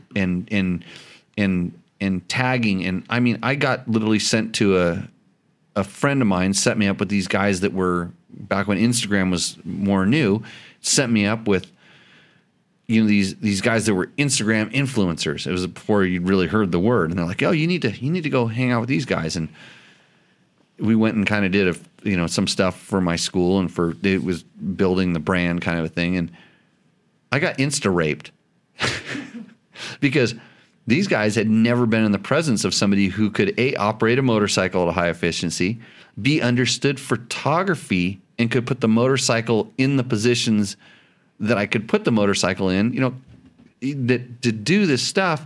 And they were blown away by the amazing content that we got. And so they all of a sudden they got to hang out with a guy who was sort of famous on the motorcycle side, and they wanted to be famous on the motorcycle side. Now we're buddies. We're Insta bros. And they had photos, and it was just like, and they did good for me. They got me some followers. That was the whole thing. It's like, you need more followers. Followers. And it was just this whole learning curve of, so you have people that are really good at understanding how to manipulate. It's your eyeballs. It's the people that are watching. And I don't want to say that I'm doing that now, because I try to do it a little more organically. We'll just say, this is who I am. This is what I do. But you're on the other side of the screen, and there's other people that are really good at manipulating your eyeballs. And it's how they tag it, how they post it, how they understand how the algorithms will digest whatever you're doing and put it in front of you. And algorithms. Yeah. I'll get that right. Algorithms. How they process this information, and then they provide it to you, and all of a sudden now you're second or third party removed from what you actually wanted. You wanted a credible guy to tell you about motorcycles, but there's a guy who's better at tagging his stuff, and there's a guy that's better at doing all the stuff in the background, even though he doesn't know how to produce this content or make the content reliable. And it comes down to like, where you got to trace it back. Where's the money? Where's the money going? How's the money? And it's like, or, from the social media platform side, it's like, he's not getting as many eyeballs as that guy who tags him better, even though he says, so we're going to put a flashy thing. And all of a sudden it's like, if I grew a beard and stood around in my garage and did some fancy camera editing work and made a good title card for my YouTube video, we get twice as many views. But that's going to take me, let's say, beard's 3 months. And the title card is, Logan was supposed to do that, but you haven't gone to school to do that yet? No. No. Okay. I didn't teach you. No. No. You should have Googled it. And then we'd be better off because there'd be a better title card. And even Trevor tried to help me. We got the fancy graphics, because otherwise it'd just be me sitting in front of that Mexican restaurant logo and going, Tech Talk Taco Tuesday with my thumb up like this. This would be your lead. Yeah. So this is what we're up against. It's like, are you really interested in the information? And now it's like, okay, something's getting more and more views. All of a sudden it's like, collectively we're part of a club. It's like, you may have a crazy idea. You may be into Yamaha WRs, like our last, question was. He's all into Yamaha WRs, and they'll figure that out, and they'll start putting you in front of other people in front of WRs. And all of a sudden, him and San Felipe Bob, they're all in the same thing, and they're talking Yamaha WRs, and it's like, we hate KTMs. And it's like, really, you should be buying a Honda CR450R, right? Yeah. Yeah. What's that? That's the, where's the reed? You're supposed to just drop right into that reed, Logan. Boom. Bam. Yeah. Oh, Oh, where is it? right. Yeah. No, that's the California emission standards for off-road vehicles. Logan, you blew your cue. Yeah.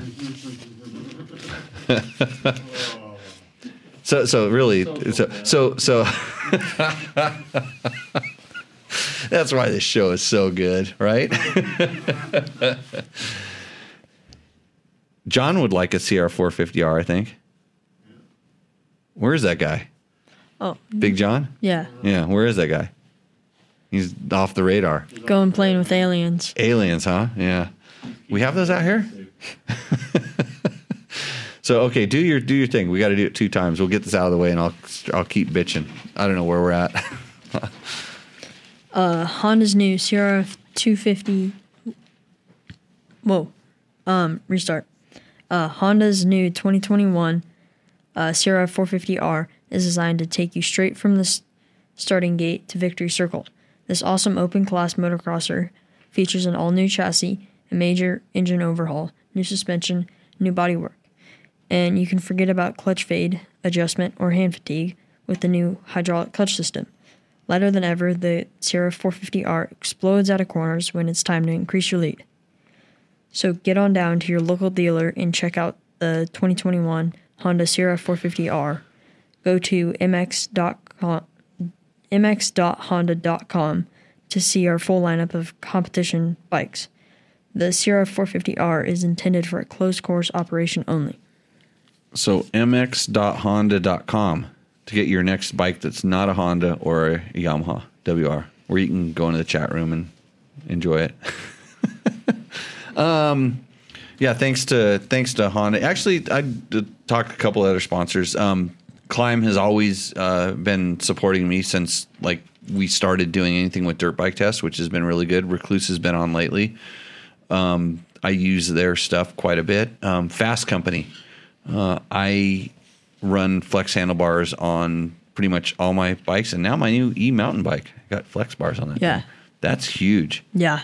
Like mountain bike suspension is amazing, but at the same time, it really sucks for comfort. Yes, Like yes. they don't like comfort evidently means your bike is inefficient. And so it's the same thing. Flex bars on my dirt bikes can make bad forks good, and they do the same thing on my e-bike, which is kind of crazy. Pretty stoked on that.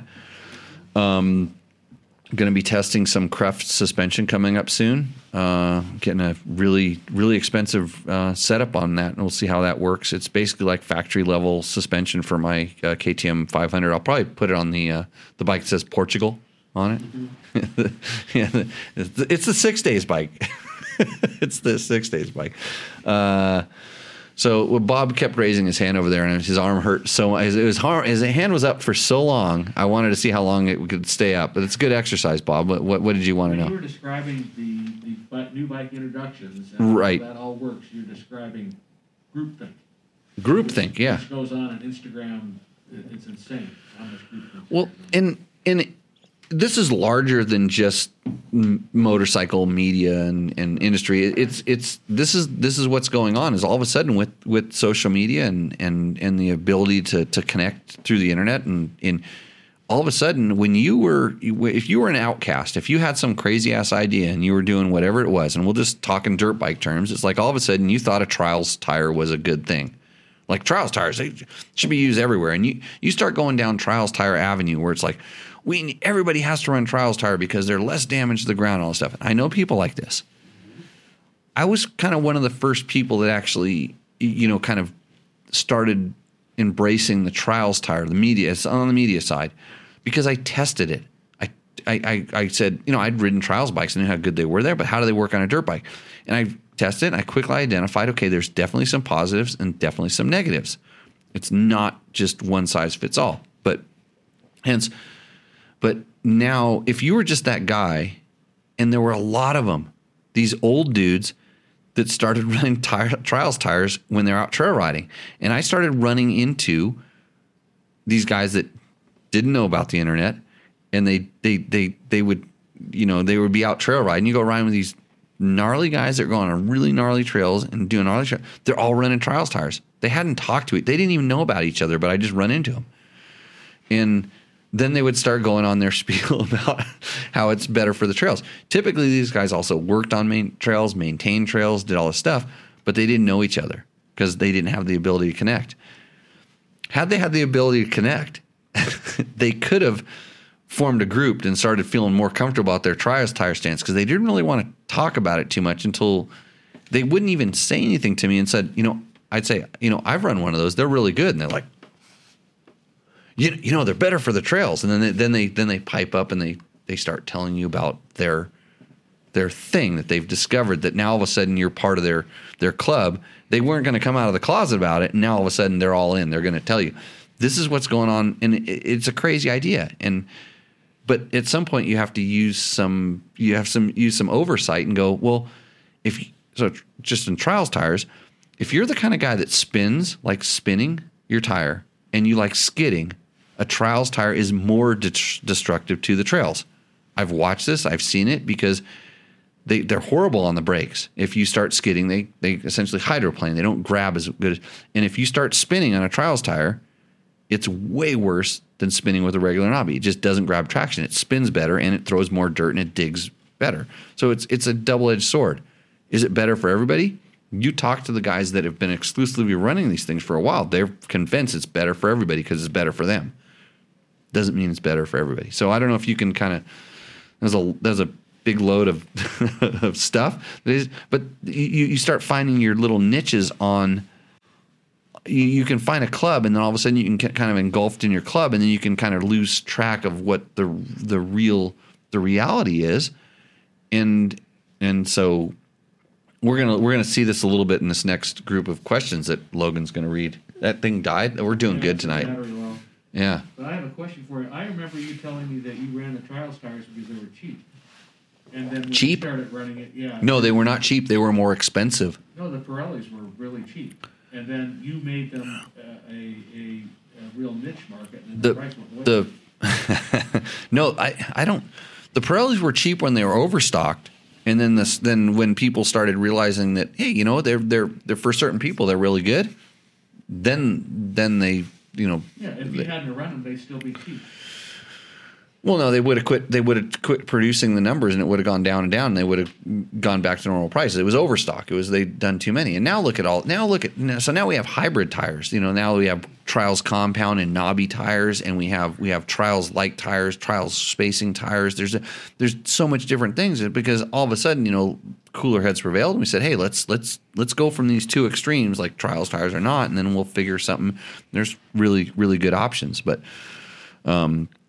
where this is going is just like, now with social media, everybody has a voice and everybody can talk. Like Kevin can sit there and tell me all this stuff, and like, God, do I have the time to pay attention to it? And I do a little bit, but it's like I don't like to. Like, what did I tell you when I was collecting these things? This is all about the all-wheel drive Christini adventure bike, which there's a 10-second video on dirtbiketest.com, and this thing just somehow it went someplace and it sort of went viral, and now it's 500,000 views and 10,000 comments. Everybody's got to say something about it. And so I went through and I pulled some of these comments just to say, like, what. So this is, do I deal with this? And this it's coming from all different directions, and you can see where there's some people that actually have some really legitimate questions, and they have questions, and I want to answer those questions. That's just my nature. I want to answer those questions. But then there's the dipshits that just want to shoot something out, and they didn't do any. They saw something on the internet, and all of a sudden now they're an expert, and they're going to tell you how they think, and you with 3 or 5 followers, or you've never done a video, and and then you're going to complain about the video or the information. So yeah. Let's start with what does the sinner Jim Whitney say? This system on the TW200 would make a truly unstoppable bike. They already seem all-wheel drive. Haha. I hope Christini eventually builds a kit for every popular bike out there. A Christini-fied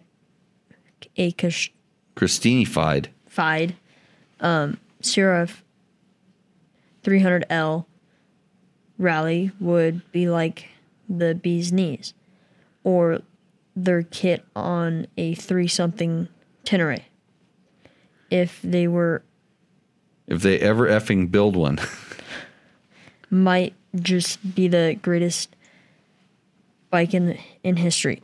Those great big adventure bikes are just way too powerful and big and heavy and expensive for most riders. So I'm just going to break this one down. This is one where I'm just kind of like he kind of hit on all spectrums there. So this system on a TW200. So all of a sudden you know what a TW, that's that fat tired Yamaha thing. So that's his bike. I can just kind of tell that that's his bike. And nothing wrong with that if that's your bike and stuff, but that's his world. But you start seeing where this road he goes down. He's obviously paying a lot of attention because he's talking about CRF 300L. That's the new Honda bike. And he's trying to get Yamaha to make a bike for him, a 300cc-ish Tenere. For some reason, so he's TW200. He likes Yamaha. He wants Yamaha to make a bike just for him. So he's become entitled by the internet. He gets his information from the internet, and he can reach back out to the internet and lob this to someplace where now he's seen a 2-wheel drive adventure bike, which is a test bed. It's a prototype for something that was tested that I had, and we decided to throw a video up. Just it was somewhat to gauge interest. And well, guess what? 2 weeks ago, it gauged interest, and a lot of people said they want this or they didn't understand it. But this guy is all of a sudden he's found what he's seen something he likes, and now he's going to tell you what he wants exactly. And then it's funny because at the end he tells you what he wants. He wants a 300cc all-wheel drive Tenere. Because his fat tires didn't do it for him, which is a really weird, unique niche market just for him. Now he's like, I want a 2-wheel drive Tenere. Okay, so that's where he's at. In the end, he throws in, those great big adventure bikes are just way too powerful, heavy, and expensive for most riders. Okay. I mean, like, what was the purpose of like lobbing that into the arena? Well, yeah, but that's what people want. That's what they're buying. That's what they're spending their money on. That's what's out there. But there's the internet for you in a nutshell. It's like this is what I want specifically. This gives a bit me, and then all these other all you regular people Overdid it. Yeah, it's a full moon. Not that. No, this was done a couple weeks ago. He posted that. But anyway, okay. Next, we're gonna go. Amani Sony. My Royal Enfield can ride on the sand at 60 kilometers an hour speed. Okay, so he watched the KTM all-wheel drive video, which this video, if we were pretty up to date and stuff, we'd post that video on our webpage and say, hey, go here and look at this, the show page, talk show or whatever. It's on the YouTubes. You can probably search it, whatever. It's on Dirt Bike Tests YouTube, so. It's like a 20-second video of me like riding up into an uphill sand, which you never do in an adventure bike, and stop. And then I try to go, and you watch the back end dig in. Then I engage the all-wheel drive, and the bike crawls itself out and moves. I disengage it, it digs in again. I engage it, and it goes again. It's just to show it wasn't really for publication. It was to show that it actually worked to some people that didn't believe that it worked. And then we decided to put it up there just to see what the real world thought. And this is where we're at. So is that a Himalayan, the Royal Enfield? Is it the Himalayan that he was riding there at 60 kilometers an hour in the sand? Yeah, probably. Aman Sani, you are just a better rider than me. Because I would not ride a Himalayan at 60 kilometers an hour in the sand. Especially not that sand, because if you hit where I stopped at 60 kilometers an hour, you would actually plow into that pile of sand. I guarantee you this, because don't ask me how I know. You would actually plow into it. The bike would start going up on the front wheel, And then when it finally did, it would actually, the skid plate would bottom out, and then you would probably start cartwheeling into the sand dune that's right in front of that. So you and your 60 miles an hour can just go to wherever Jen P. Thatcher ship, whatever. 60 kilometers. 60 kilometers. So it's, 36 miles. 36, yeah. Ned does the math straight up. If you hit that at 36 miles an hour, it would not be pretty. Logan, we rode it. On the way back, we rode right over that thing. Oh, I didn't make it up.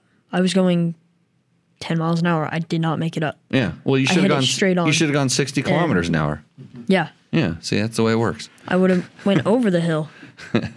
Yeah. Hey, Craig Alberts posted that video up on the chat room if you wonder where it's at. So, what is Jurin P. Thacken Akchen. I thought this was clickbait. Clickbait. My back's going to have to take a break. I've got to go lay down. Usually at this show, like we got 2 out of 3 people out of here. That's good. Yeah, no worries, Ned. Yeah, have a nice one. We'll try to make the show shorter next time. It's like Jimmy's the only one who has to get up at 4 o'clock in the morning around here. Not this Jimmy, that Jimmy. I thought this was clickbait. So that's the other thing you get. Like so we go and put a little something up there and it's clickbait. Thanks you. I didn't check on his followers. Ethan McLeod. If your bike needed all-wheel drive, maybe it's time to consider that your bike is too heavy. Let's see. If your bike need all-wheel drive, then they're same. You're thinking Same thing. Same thing. Yeah. I mean that's that. No, maybe you want to ride heavy bike, and here's where that technology actually really works. It's just like I have a lot of 4-wheel drive trucks. I do not drive them around in 4-wheel drive until I need it. Then I use it. Then some of my trucks are heavy and they're fine most of the time, but then when I need it, I click it in 4-wheel drive or pull it in 4-wheel drive or however you put it in 4-wheel drive these days, and it works. So that's the way this bike was. The prototype was set up and designed to work. So yes, you're right. Kai? Front wheel must be powered by electric motor. So this was a comment that there's probably like 200 comments that said that. And the answer is no, it's not powered by an electric motor. There's a lot of reasons for that. The technology for that isn't quite here yet. It could be, but it's not here. So it's driven mechanically. And had you looked at any of the other 872 comments above you, which at least 50 of them explain that it's a Christini all-wheel drive. So people just get on there and they just hang out a comment. And it's like, okay, you've taken the time to watch this. Do you do the research? And then I wonder why we even, is it my fault that I didn't explain it? It's a 10-second video where there's no audio at all. So I guess next time I need to do an explanation of this video now that it's gone this viral, but that would take time. And Logan, you're going to have to shoot it and edit it and probably it's going to take time out away from your girlfriend. That's going to be tough. Yeah. Yeah. Okay. What's next? You gonna give a shot at the name? No, that's yours. Oh, Haraki Yatari Takadar. Right. Perfect. In 2015 or 2016, I saw a video on Nat Geo NGC/Discovery. A man modified his bike and made an all-wheel drive. You make it out of but this bike's cool. What did he make it out of? Sticks and stones or? Okay. Yeah. Good. Glad that somebody did that. Not sure why it's relevant. But okay. Lori Givens, you had to take your weight off and limp it along. Seems very inefficient. Dumb.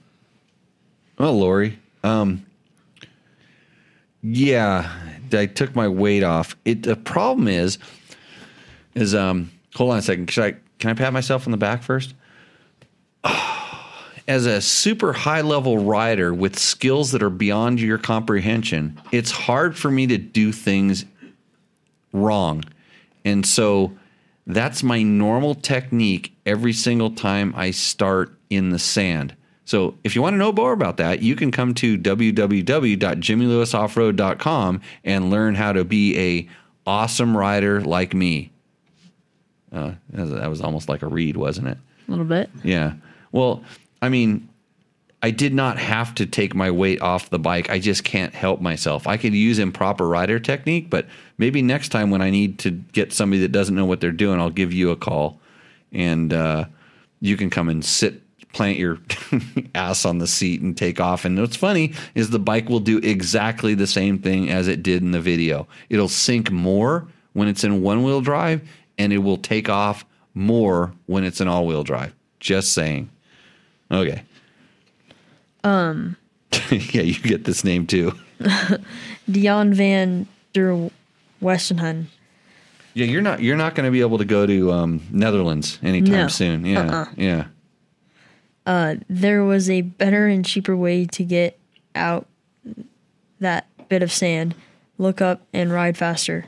Oh yeah, I should have known. You with this guy had at least 2 followers and no videos on an instruction on how to ride, but there he gives to someone who arguably might be a little bit better rider, have some more rider cred. He tells me to look up and ride faster. So, that's the problem to everything, right? Get over the back and gas it. Okay, I'm gonna subscribe to you for that because I think that's yeah. No, the whole video is to illustrate what an all-wheel drive adventure bike can do. That's what that's there. But just get over the back and gas it. So perfect. And we wonder why this is the second 30%. I haven't even talked about the last one. I don't know if I'm going to get to it tonight. Okay. BF3 Forever Greenie. Someone explained to me the big difference between a sport bike and an adventure bike. They look like they're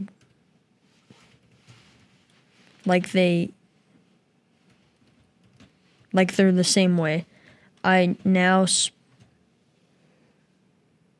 are sport bikes faster than adventure bikes, but other than that, what's the difference?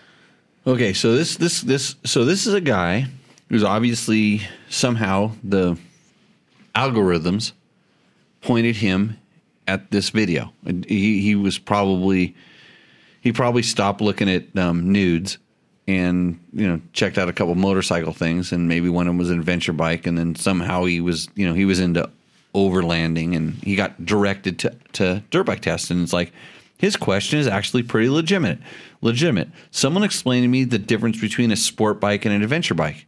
Like, you're just a new person. You want to know. You found this fascinating thing. You've asked a legitimate question, which is buried in 27 people who say electric motor, thumbs up. Yeah. And it's like, okay, that's misinformation. That's wrong. And then he couldn't find it, evidently, to go in there, or he just asked the question. I don't know if this is the right video to ask that question, because there's probably 100 videos on YouTube that say, this is the difference between adventure bikes and sport bikes. And maybe that's the next video that he was fed. But so it's funny because some people felt the need to start commenting on it. So now we got sub-commenters on this. And like I said, that's a legitimate question for somebody that doesn't know. I appreciate this. I try to explain those kind of questions or answers to people. That's a good question. If you don't know, it's like, well, maybe just get a Harley. I mean, and probably I didn't read all the answers. I haven't read these yet. I just cut and pasted the whole thing. Somebody will probably tell them that, like, dude, Harley's the only real bike. And that's what you're going to hear in this thing, because now all of a sudden you have a voice. And would you say that if this guy stood up at the whatever meeting it was and said, I have this question, I'm here, I'm new, and is that the answer you're going to give him? So what is it? Askew? Yeah. Adventure bikes can be used for light off-roading on things like gravel, where sport bikes are more for road. So Askew is really trying to help here. He's one of those guys that wants to give. He feels like, he's like me. He's like, he wants to give you a good answer. He has the time to take the time to give you the answer that you're kind of searching for. Here's the thing. So there we go. And then,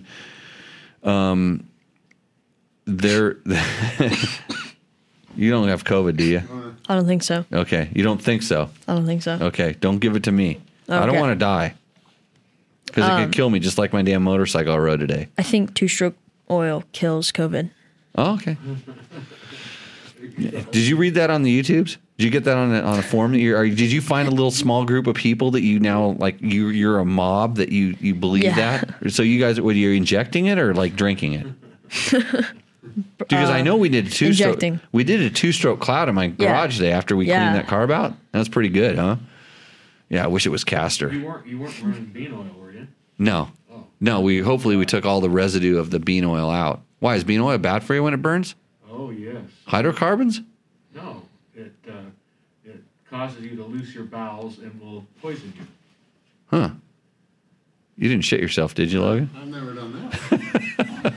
Okay, so so now they're going to argue, right? No, SQ. He's the guy who asked the question is now asking SQ. What is it?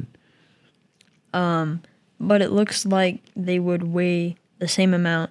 So what's the Advantage. Advantage. I can't just take a sport bike with some off-road tires and go on a large trail.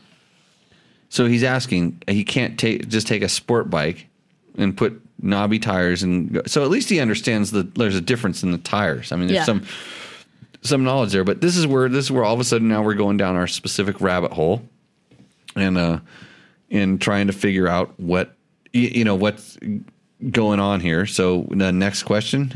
5 days later, or no, yeah, a day later. Sorry, I just realized you were asking about sport and adventure bikes. Both dual sport and adventure bikes can be used off-road. Adventure bikes tend to be heavier since they are more bulky and big compared to sport bikes. And then he suggests a video, for him to watch or something like that. It's like, hey, go look here. So this is like something that went off the rails and then it got constructive and then somebody tried to help somebody, but in this thing, and now we're looking. I don't know how many comments are on this video. Somebody could probably look at it. You can go there and look at all these different comments, and you can see how much is just gibberish, just people spitting stuff out. And finally, some sort of information comes out where a guy actually, gave this guy some valuable information. I don't know. I didn't look at the video to see where it was at. But that's kind of few and far between. Most of the time, we're sitting here looking at stuff. Essentially, just trying to kind of figure this stuff out. So Chris Real asks me, like, so where is this going? Dirt bike test at the short term is not going anywhere. We are going to, hopefully they are going to continue to, put more content up there, and I'm going to do stuff when I can. I want to. I mean, and where this Tech Talk Taco Tuesday moves to, where it ends up, how it evolves, that's yet to be seen. We'll kind of see where that stuff goes. I'm trying to think, seeing some of these other videos that are people are putting stuff up on the Facebook feed. Michael Klug asks, you tested the Nitro Moose with a Parker DT tires recently. Did you end up with the right size moose using the charts they have by tire sizes and rim width correct? I'm thinking of using them on my 500XC for the annual trip. Yes, their chart is very, very good. It's really good, in fact. And that's new moose, new tire, by the way, if you're thinking about stuff. And remember, mooses, as they wear, they shrink a little bit. So, take that in consideration. But their charts are really good, and I've been very happy with my setup, and everything is really good. Todd Kelly wants to know, whatever happened to doing these on YouTube versus Facebook? Most podcasts I watch are on there. Most people, we just have a community here on Facebook, and I didn't want to kind of switch it up. And in order to do that, I mean, we could actually bandwidth this out. Would take a person in here, an extra person in here, quote, producing it and sending it out to 2 different streams through some sort of app or software that costs additional money, which we kind of talked about some of that earlier. So you can watch it on YouTube. You just have to watch it later. You don't get it right away because Logan has a girlfriend now. She's pretty nice. She waved the other day. I didn't scare her away or anything like that. I didn't know they were all like locked in that truck. Yeah. Like caged animals in there. Uh-huh. Yeah, they came to pick them up, and there was like, it was funny because they were there. We didn't realize there was a whole bunch of caged animals in that truck, and like the doors open up, and it was like party inside there. I got the pack of these guys. You got the whole cheer team. There's a cheer team. Yeah. Cheerleader, huh, Logan? Logan in the middle of them. Yeah. Rough life. Let's see. Any other good questions? What about my nav training? Shelby Kyle says, Jimmy, what do you think the reason is for Honda winning 2 Dakars in a row from KTM, who have had many consecutive? Is it the bikes, riders, program? Curious your take on this. You have unique understanding behind how the Dakar works, and more curious on what your job is. Shelby, hopefully you're still here because this was asked a little while ago. It's all me. No, bullshit. Yeah. Well, I tried to convince them to all ride Husaberg 570s. No, it's a lot of things. Honda wanted to win. They wanted to win from the time they invested in the program, and they just kept getting beat down is the best way to put it. They had a lot of failures and a lot of problems, and instead of looking at them as failures, they looked at them as lessons to be learned and to improve on. And that went from everything from, and mostly on a lot of fronts, it was improving the bikes, but at the same time, I think it came from the American side with Johnny Campbell and myself working with Ricky, and some of the guys working with Joanne, and the guys working with Kevin and Nacho. Everybody has guys and teams. I mean, rally isn't. It's like even when you listen and watch the motocross and supercross guys, there's people behind the scenes that do stuff to help them advance because they're good at what they're doing, but they need help. And so Honda spent a lot of time and a lot of money improving that bike, making that bike better and better and better. Not to say that KTM wasn't doing the same thing. In fact, they are working on a new bike all the time as well.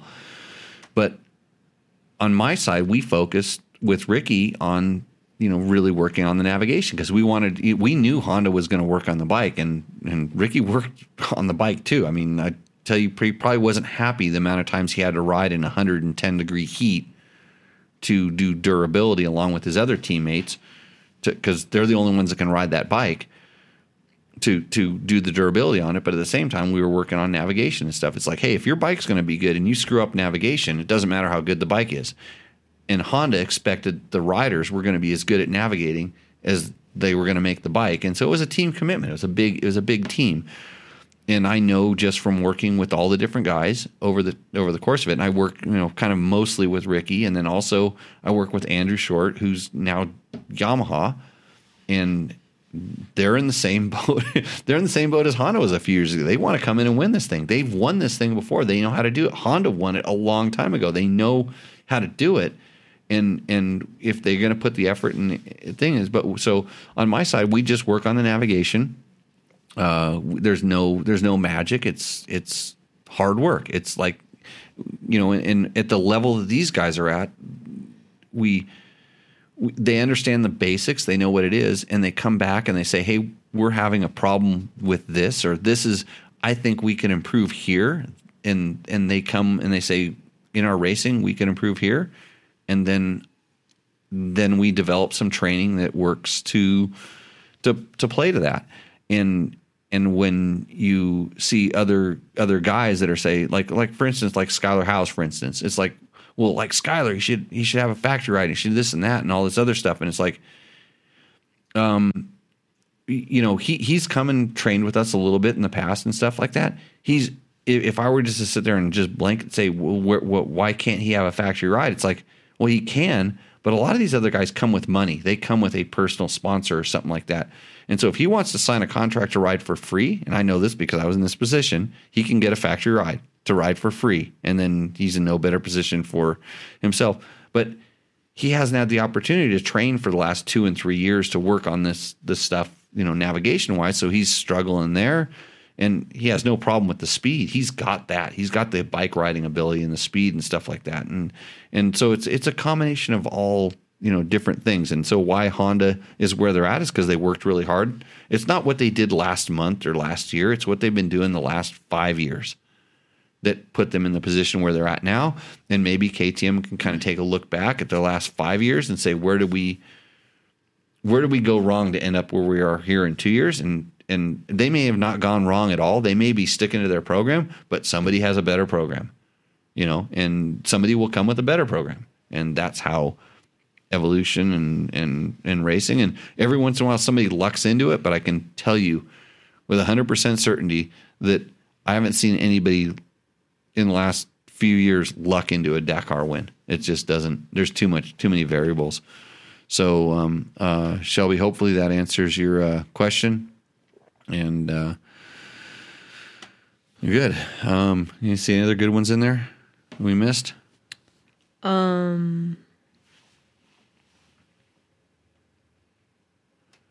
George says he had a friend boil his bike out without a thermostat at a race start, and he surmised it was because the coolant didn't stay in the radiator long enough to cool it.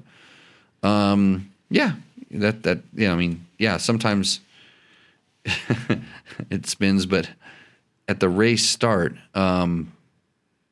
he probably just let it sit there and idle, and it overheated. The thermostat wouldn't help on that.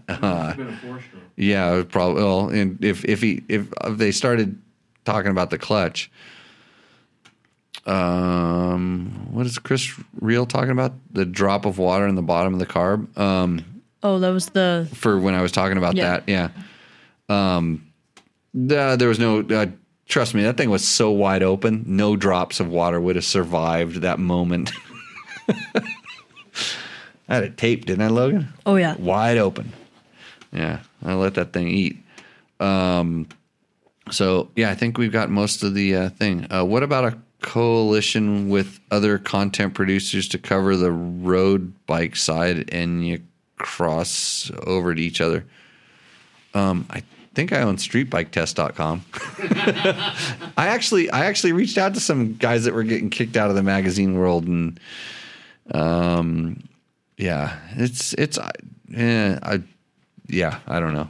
Just I'm doing this because I'm doing dirt bikes because I like it. I worked really hard in racing to get where I did at racing, all the while working at a media type jobs to support the bad habit when the racing went away. And I managed to kind of keep that rolling, and it's still sort of rolling, but I'm at the point where it's not as thrilling and exciting as it was before. I don't, as much as I want to test. And when I hop on a new bike, I want to know everything about it.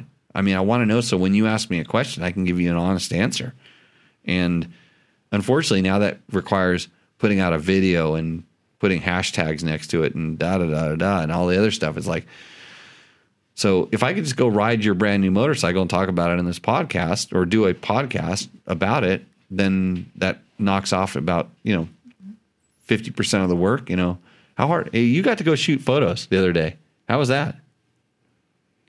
It was fun. Fun? Yeah. Okay, so I didn't do any of the... Okay, so notice the age difference here. So when I go do photos, it's work, but it's more fun than probably cooking bacon at IHOP, right? Yeah. But at the same time, so you went and did all these photos, and you went in, and Matt shot them. Yes. And Matt shot the photos. You guys were trying to help me out because you knew I was in a panic situation. We need to get some stuff done. And so all this work was done, and what happened at the end? Unusable photos. Right. Do we want to tell why? It wasn't because the photographer was bad. It wasn't because the equipment was bad. It wasn't because the rider was bad. It wasn't because the bike was bad. What went wrong? Gear. Gear. Yeah. We had essentially mismatched gear. There was just something that was in the gear, and we may actually run the photos. I may just run them just because. But I mean, because in the real world, in the grand scheme of things, most people would ride with exactly what, and you wore the exact same gear today. Yeah. He was wearing, I'll just put it this way, he was wearing gear company boots with boot company gear. Mm-hmm. Okay, so do it, do the math. Like, as a professional, as somebody that's supposed to know better, and they didn't know. I didn't brief them on you have to wear this gear. I didn't provide him the gear. So, okay, so Jimmy, you got a brand new bike. What do you have to do? Well, I have to get gear for the photo shoot at the right size for the rider who's going to be riding the bike.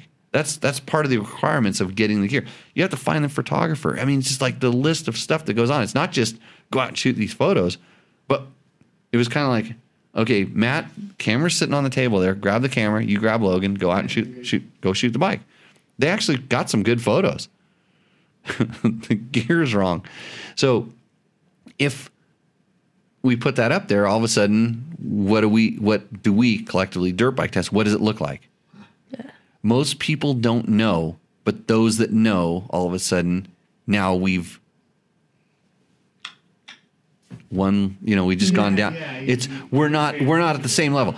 And I promise you, the guys that are kicking our ass on the amount of views and stuff would never put a photo like that up there because it's just perceived as dorky, wrong. Mm-hmm. Those guys don't know. It'd be like me telling you right now about the new, we'd be talking about the new, let's say the new gas 350, and I start talking about how the carburetor works. Yeah. I'm like, oh yeah, the carburation on that bike is, and it's like, no, it's fuel injected. No, about the carburetor. And oh, they didn't tell me. And that's what happened. I didn't tell you. And it's like, but we don't use it. We protect ourselves of that. So there's the conundrum, and it's nobody's fault. It's my fault. It's literally my fault because I didn't provide the gear and set it out and say, okay, here's the camera and here's the bike and here's the gear. Oh my God. So it's not just one thing. And it was the same thing. You had that Beta X trainer was over here the other day. We could have just gone out and shot it, but I looked at it and was like, there's duct tape holding that one radiator shroud together. It's not a photo worthy bike. You can't necessarily do it. And there's people that will do that and they'll go out and ride it, and they also, but they're the real world guys that are just telling you the kind of the way it is, and they only know about half of it, but they'll still do it. So it's the paradox of where we're at. It's your fault. It's my fault. I'm complaining. So I never even put that together, but it's totally true. Yeah. He's got boots from a gear company and gear. Yeah, I mean it's nobody's fault. I mean they work, right? They're good. It's good gear. Yeah, I do. Yeah. It's good gear. It's good boots. You wear good. It's. I hate the way you gurus talk about gear. But the perception, like I said, the overall perception is a little bit different. It's not that. Yeah. It's not to this level, and if you're going to do it to this level, it has to be done that way. So. I was literally looking for the photos where it was so backlit that you couldn't see the boots. I was like, God, is there one or two that we could use in there and get it done? Harlan Miller, hey Jimmy, I have to replace the stator assembly on my 85 Honda soon. Is it better to replace the stator with OEM used condition or aftermarket new? Pros and cons, thanks. Harlan, there's a company called, Baja Designs used to rewind stators, but there's also a company called Ricky Stator that used to do stator rewinds, and they did really, really good work. So hopefully that answers your question, and I would just have it rewound. I mean, that's just my experience on the stators and stuff like that. Dave Scott, I have a 2019 KTM 459, I think he means 450 XCF. I would like to run lights. I ordered a Trailtech 80-watt stator and cooling fan and acquired the necessary wiring harness. Can you give me an idea on what light what light I can get away with not to stress the electrical system. I'd like to use an LED headlight and taillight, but not sure how much light output I can reach with that. Well, let's see. It's I don't have the manual in front of me to see what your stator output is, but if you're doing 80 watts, then how do you do that? How do you do the electrical stuff? So here's what I do. Yeah, there's some math that you can easily do. You basically, add up how many watts you're going to be drawing. And if you're doing 80, there's a certain amount that the bike's going to take that's going to require. So you can literally, basically, I typically these days I run my lights directly to the battery, and if I want to know how I'm doing, I have my bike at kind of idle or just a little bit above idle, and I make sure that there's still a charge going to the battery. That's the simple, basic, caveman methodology for doing it. When you're running your lights, are you still putting a charge back in the battery? And then you're okay. And it kind of depends on what kind of battery you're running. If you're going to run a hard load on the battery all the time, I would kind of steer away from lithium at this point in the game. I would still try to stay with lead acid. As lithium especially doesn't like the kind of like the high loads pulled against it at a constant, in my opinion, just from testing. What the people on YouTube say, I'm sure they have better reasons for that. So, is that it? Yeah. We're all done. You passed your bedtime? What, do you have to go to school tomorrow or something like that? No. Nope. Online school. Yep. Right. Do you get up and brush your teeth and do all the stuff? Put some nice clothes on? I put a nice shirt on. Put a nice shirt. That's like me for the show. I'm naked underneath right here, right? All good. Hey, everybody! Thanks for hanging out with us for this long. Sorry for my rants tonight. I'm a little bit bitter on some of the subjects, and we'll see. Like Dirt Bike Test is not going to disappear. Just maybe some stuff will change. Unfortunately, we're not going to be putting out new magazines that I know of, or I'm not going to be. I might contribute to some if somebody can figure out how to put them out. Same thing with the website. I'm probably going to slow down putting stuff up there and just concentrate more on doing the stuff with the school. So you're going to have to reach out to Trevor at Dirt Bike Test and Scott at Dirt Bike Test if you have any questions about that. I don't know where this meaning Tech Talk Taco Tuesday, because it is kind of a Dirt Bike Test branded thing, is going to end up. It sort of depends on whether those clowns can get me sponsorship money. So if you have questions, comments, concerns, email Logan at what's your email address? Gmail. Yeah. Right. Yeah.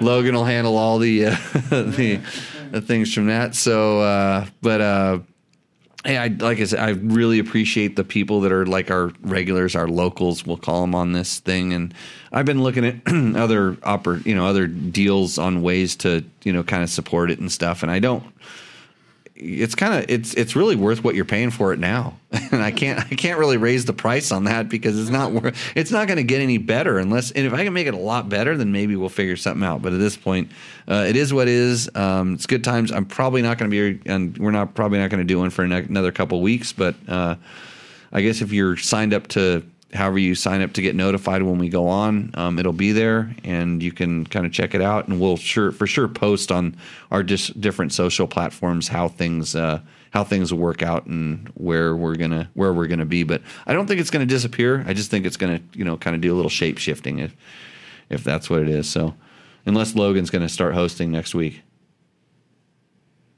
I think I need someone with a bigger moto mind. Bigger moto mind. What about Bob? He's always raising his hand. You just have to he just has to be behind a black box. He's kind of scared of the camera. Remember the unknown comic? The unknown comic kind of thing? Yeah. Well, he kind of looks like that right now. Yeah. Yeah, you guys could run this thing. I'll just kind of come in. I'll sit over there and just start yelling at you when you do something wrong. Beer bottles going across. So okay. Hey, thanks everybody. Thanks Craig, Todd, Mark, Harlan, Rusty, all the guys. Troy, I will. Is George still there, or did we put him to sleep? He probably drank himself to death, having to put up with all this. Victor, all the people. So this will let me go to real Taco Tuesday. I can go down I can go hang out at Ramiro's. We can just do this in person at Ramiro's, right? Bench race over there.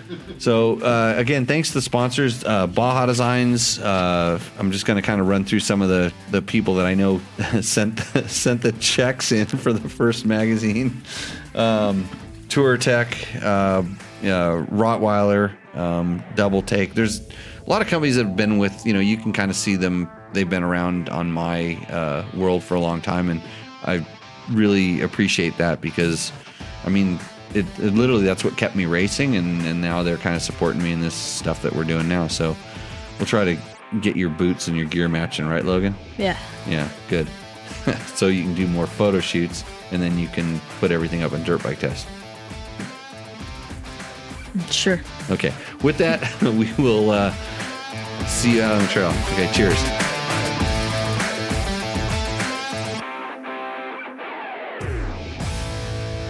So that exciting episode of Tech Talk Taco Tuesday was brought to you by Recluse.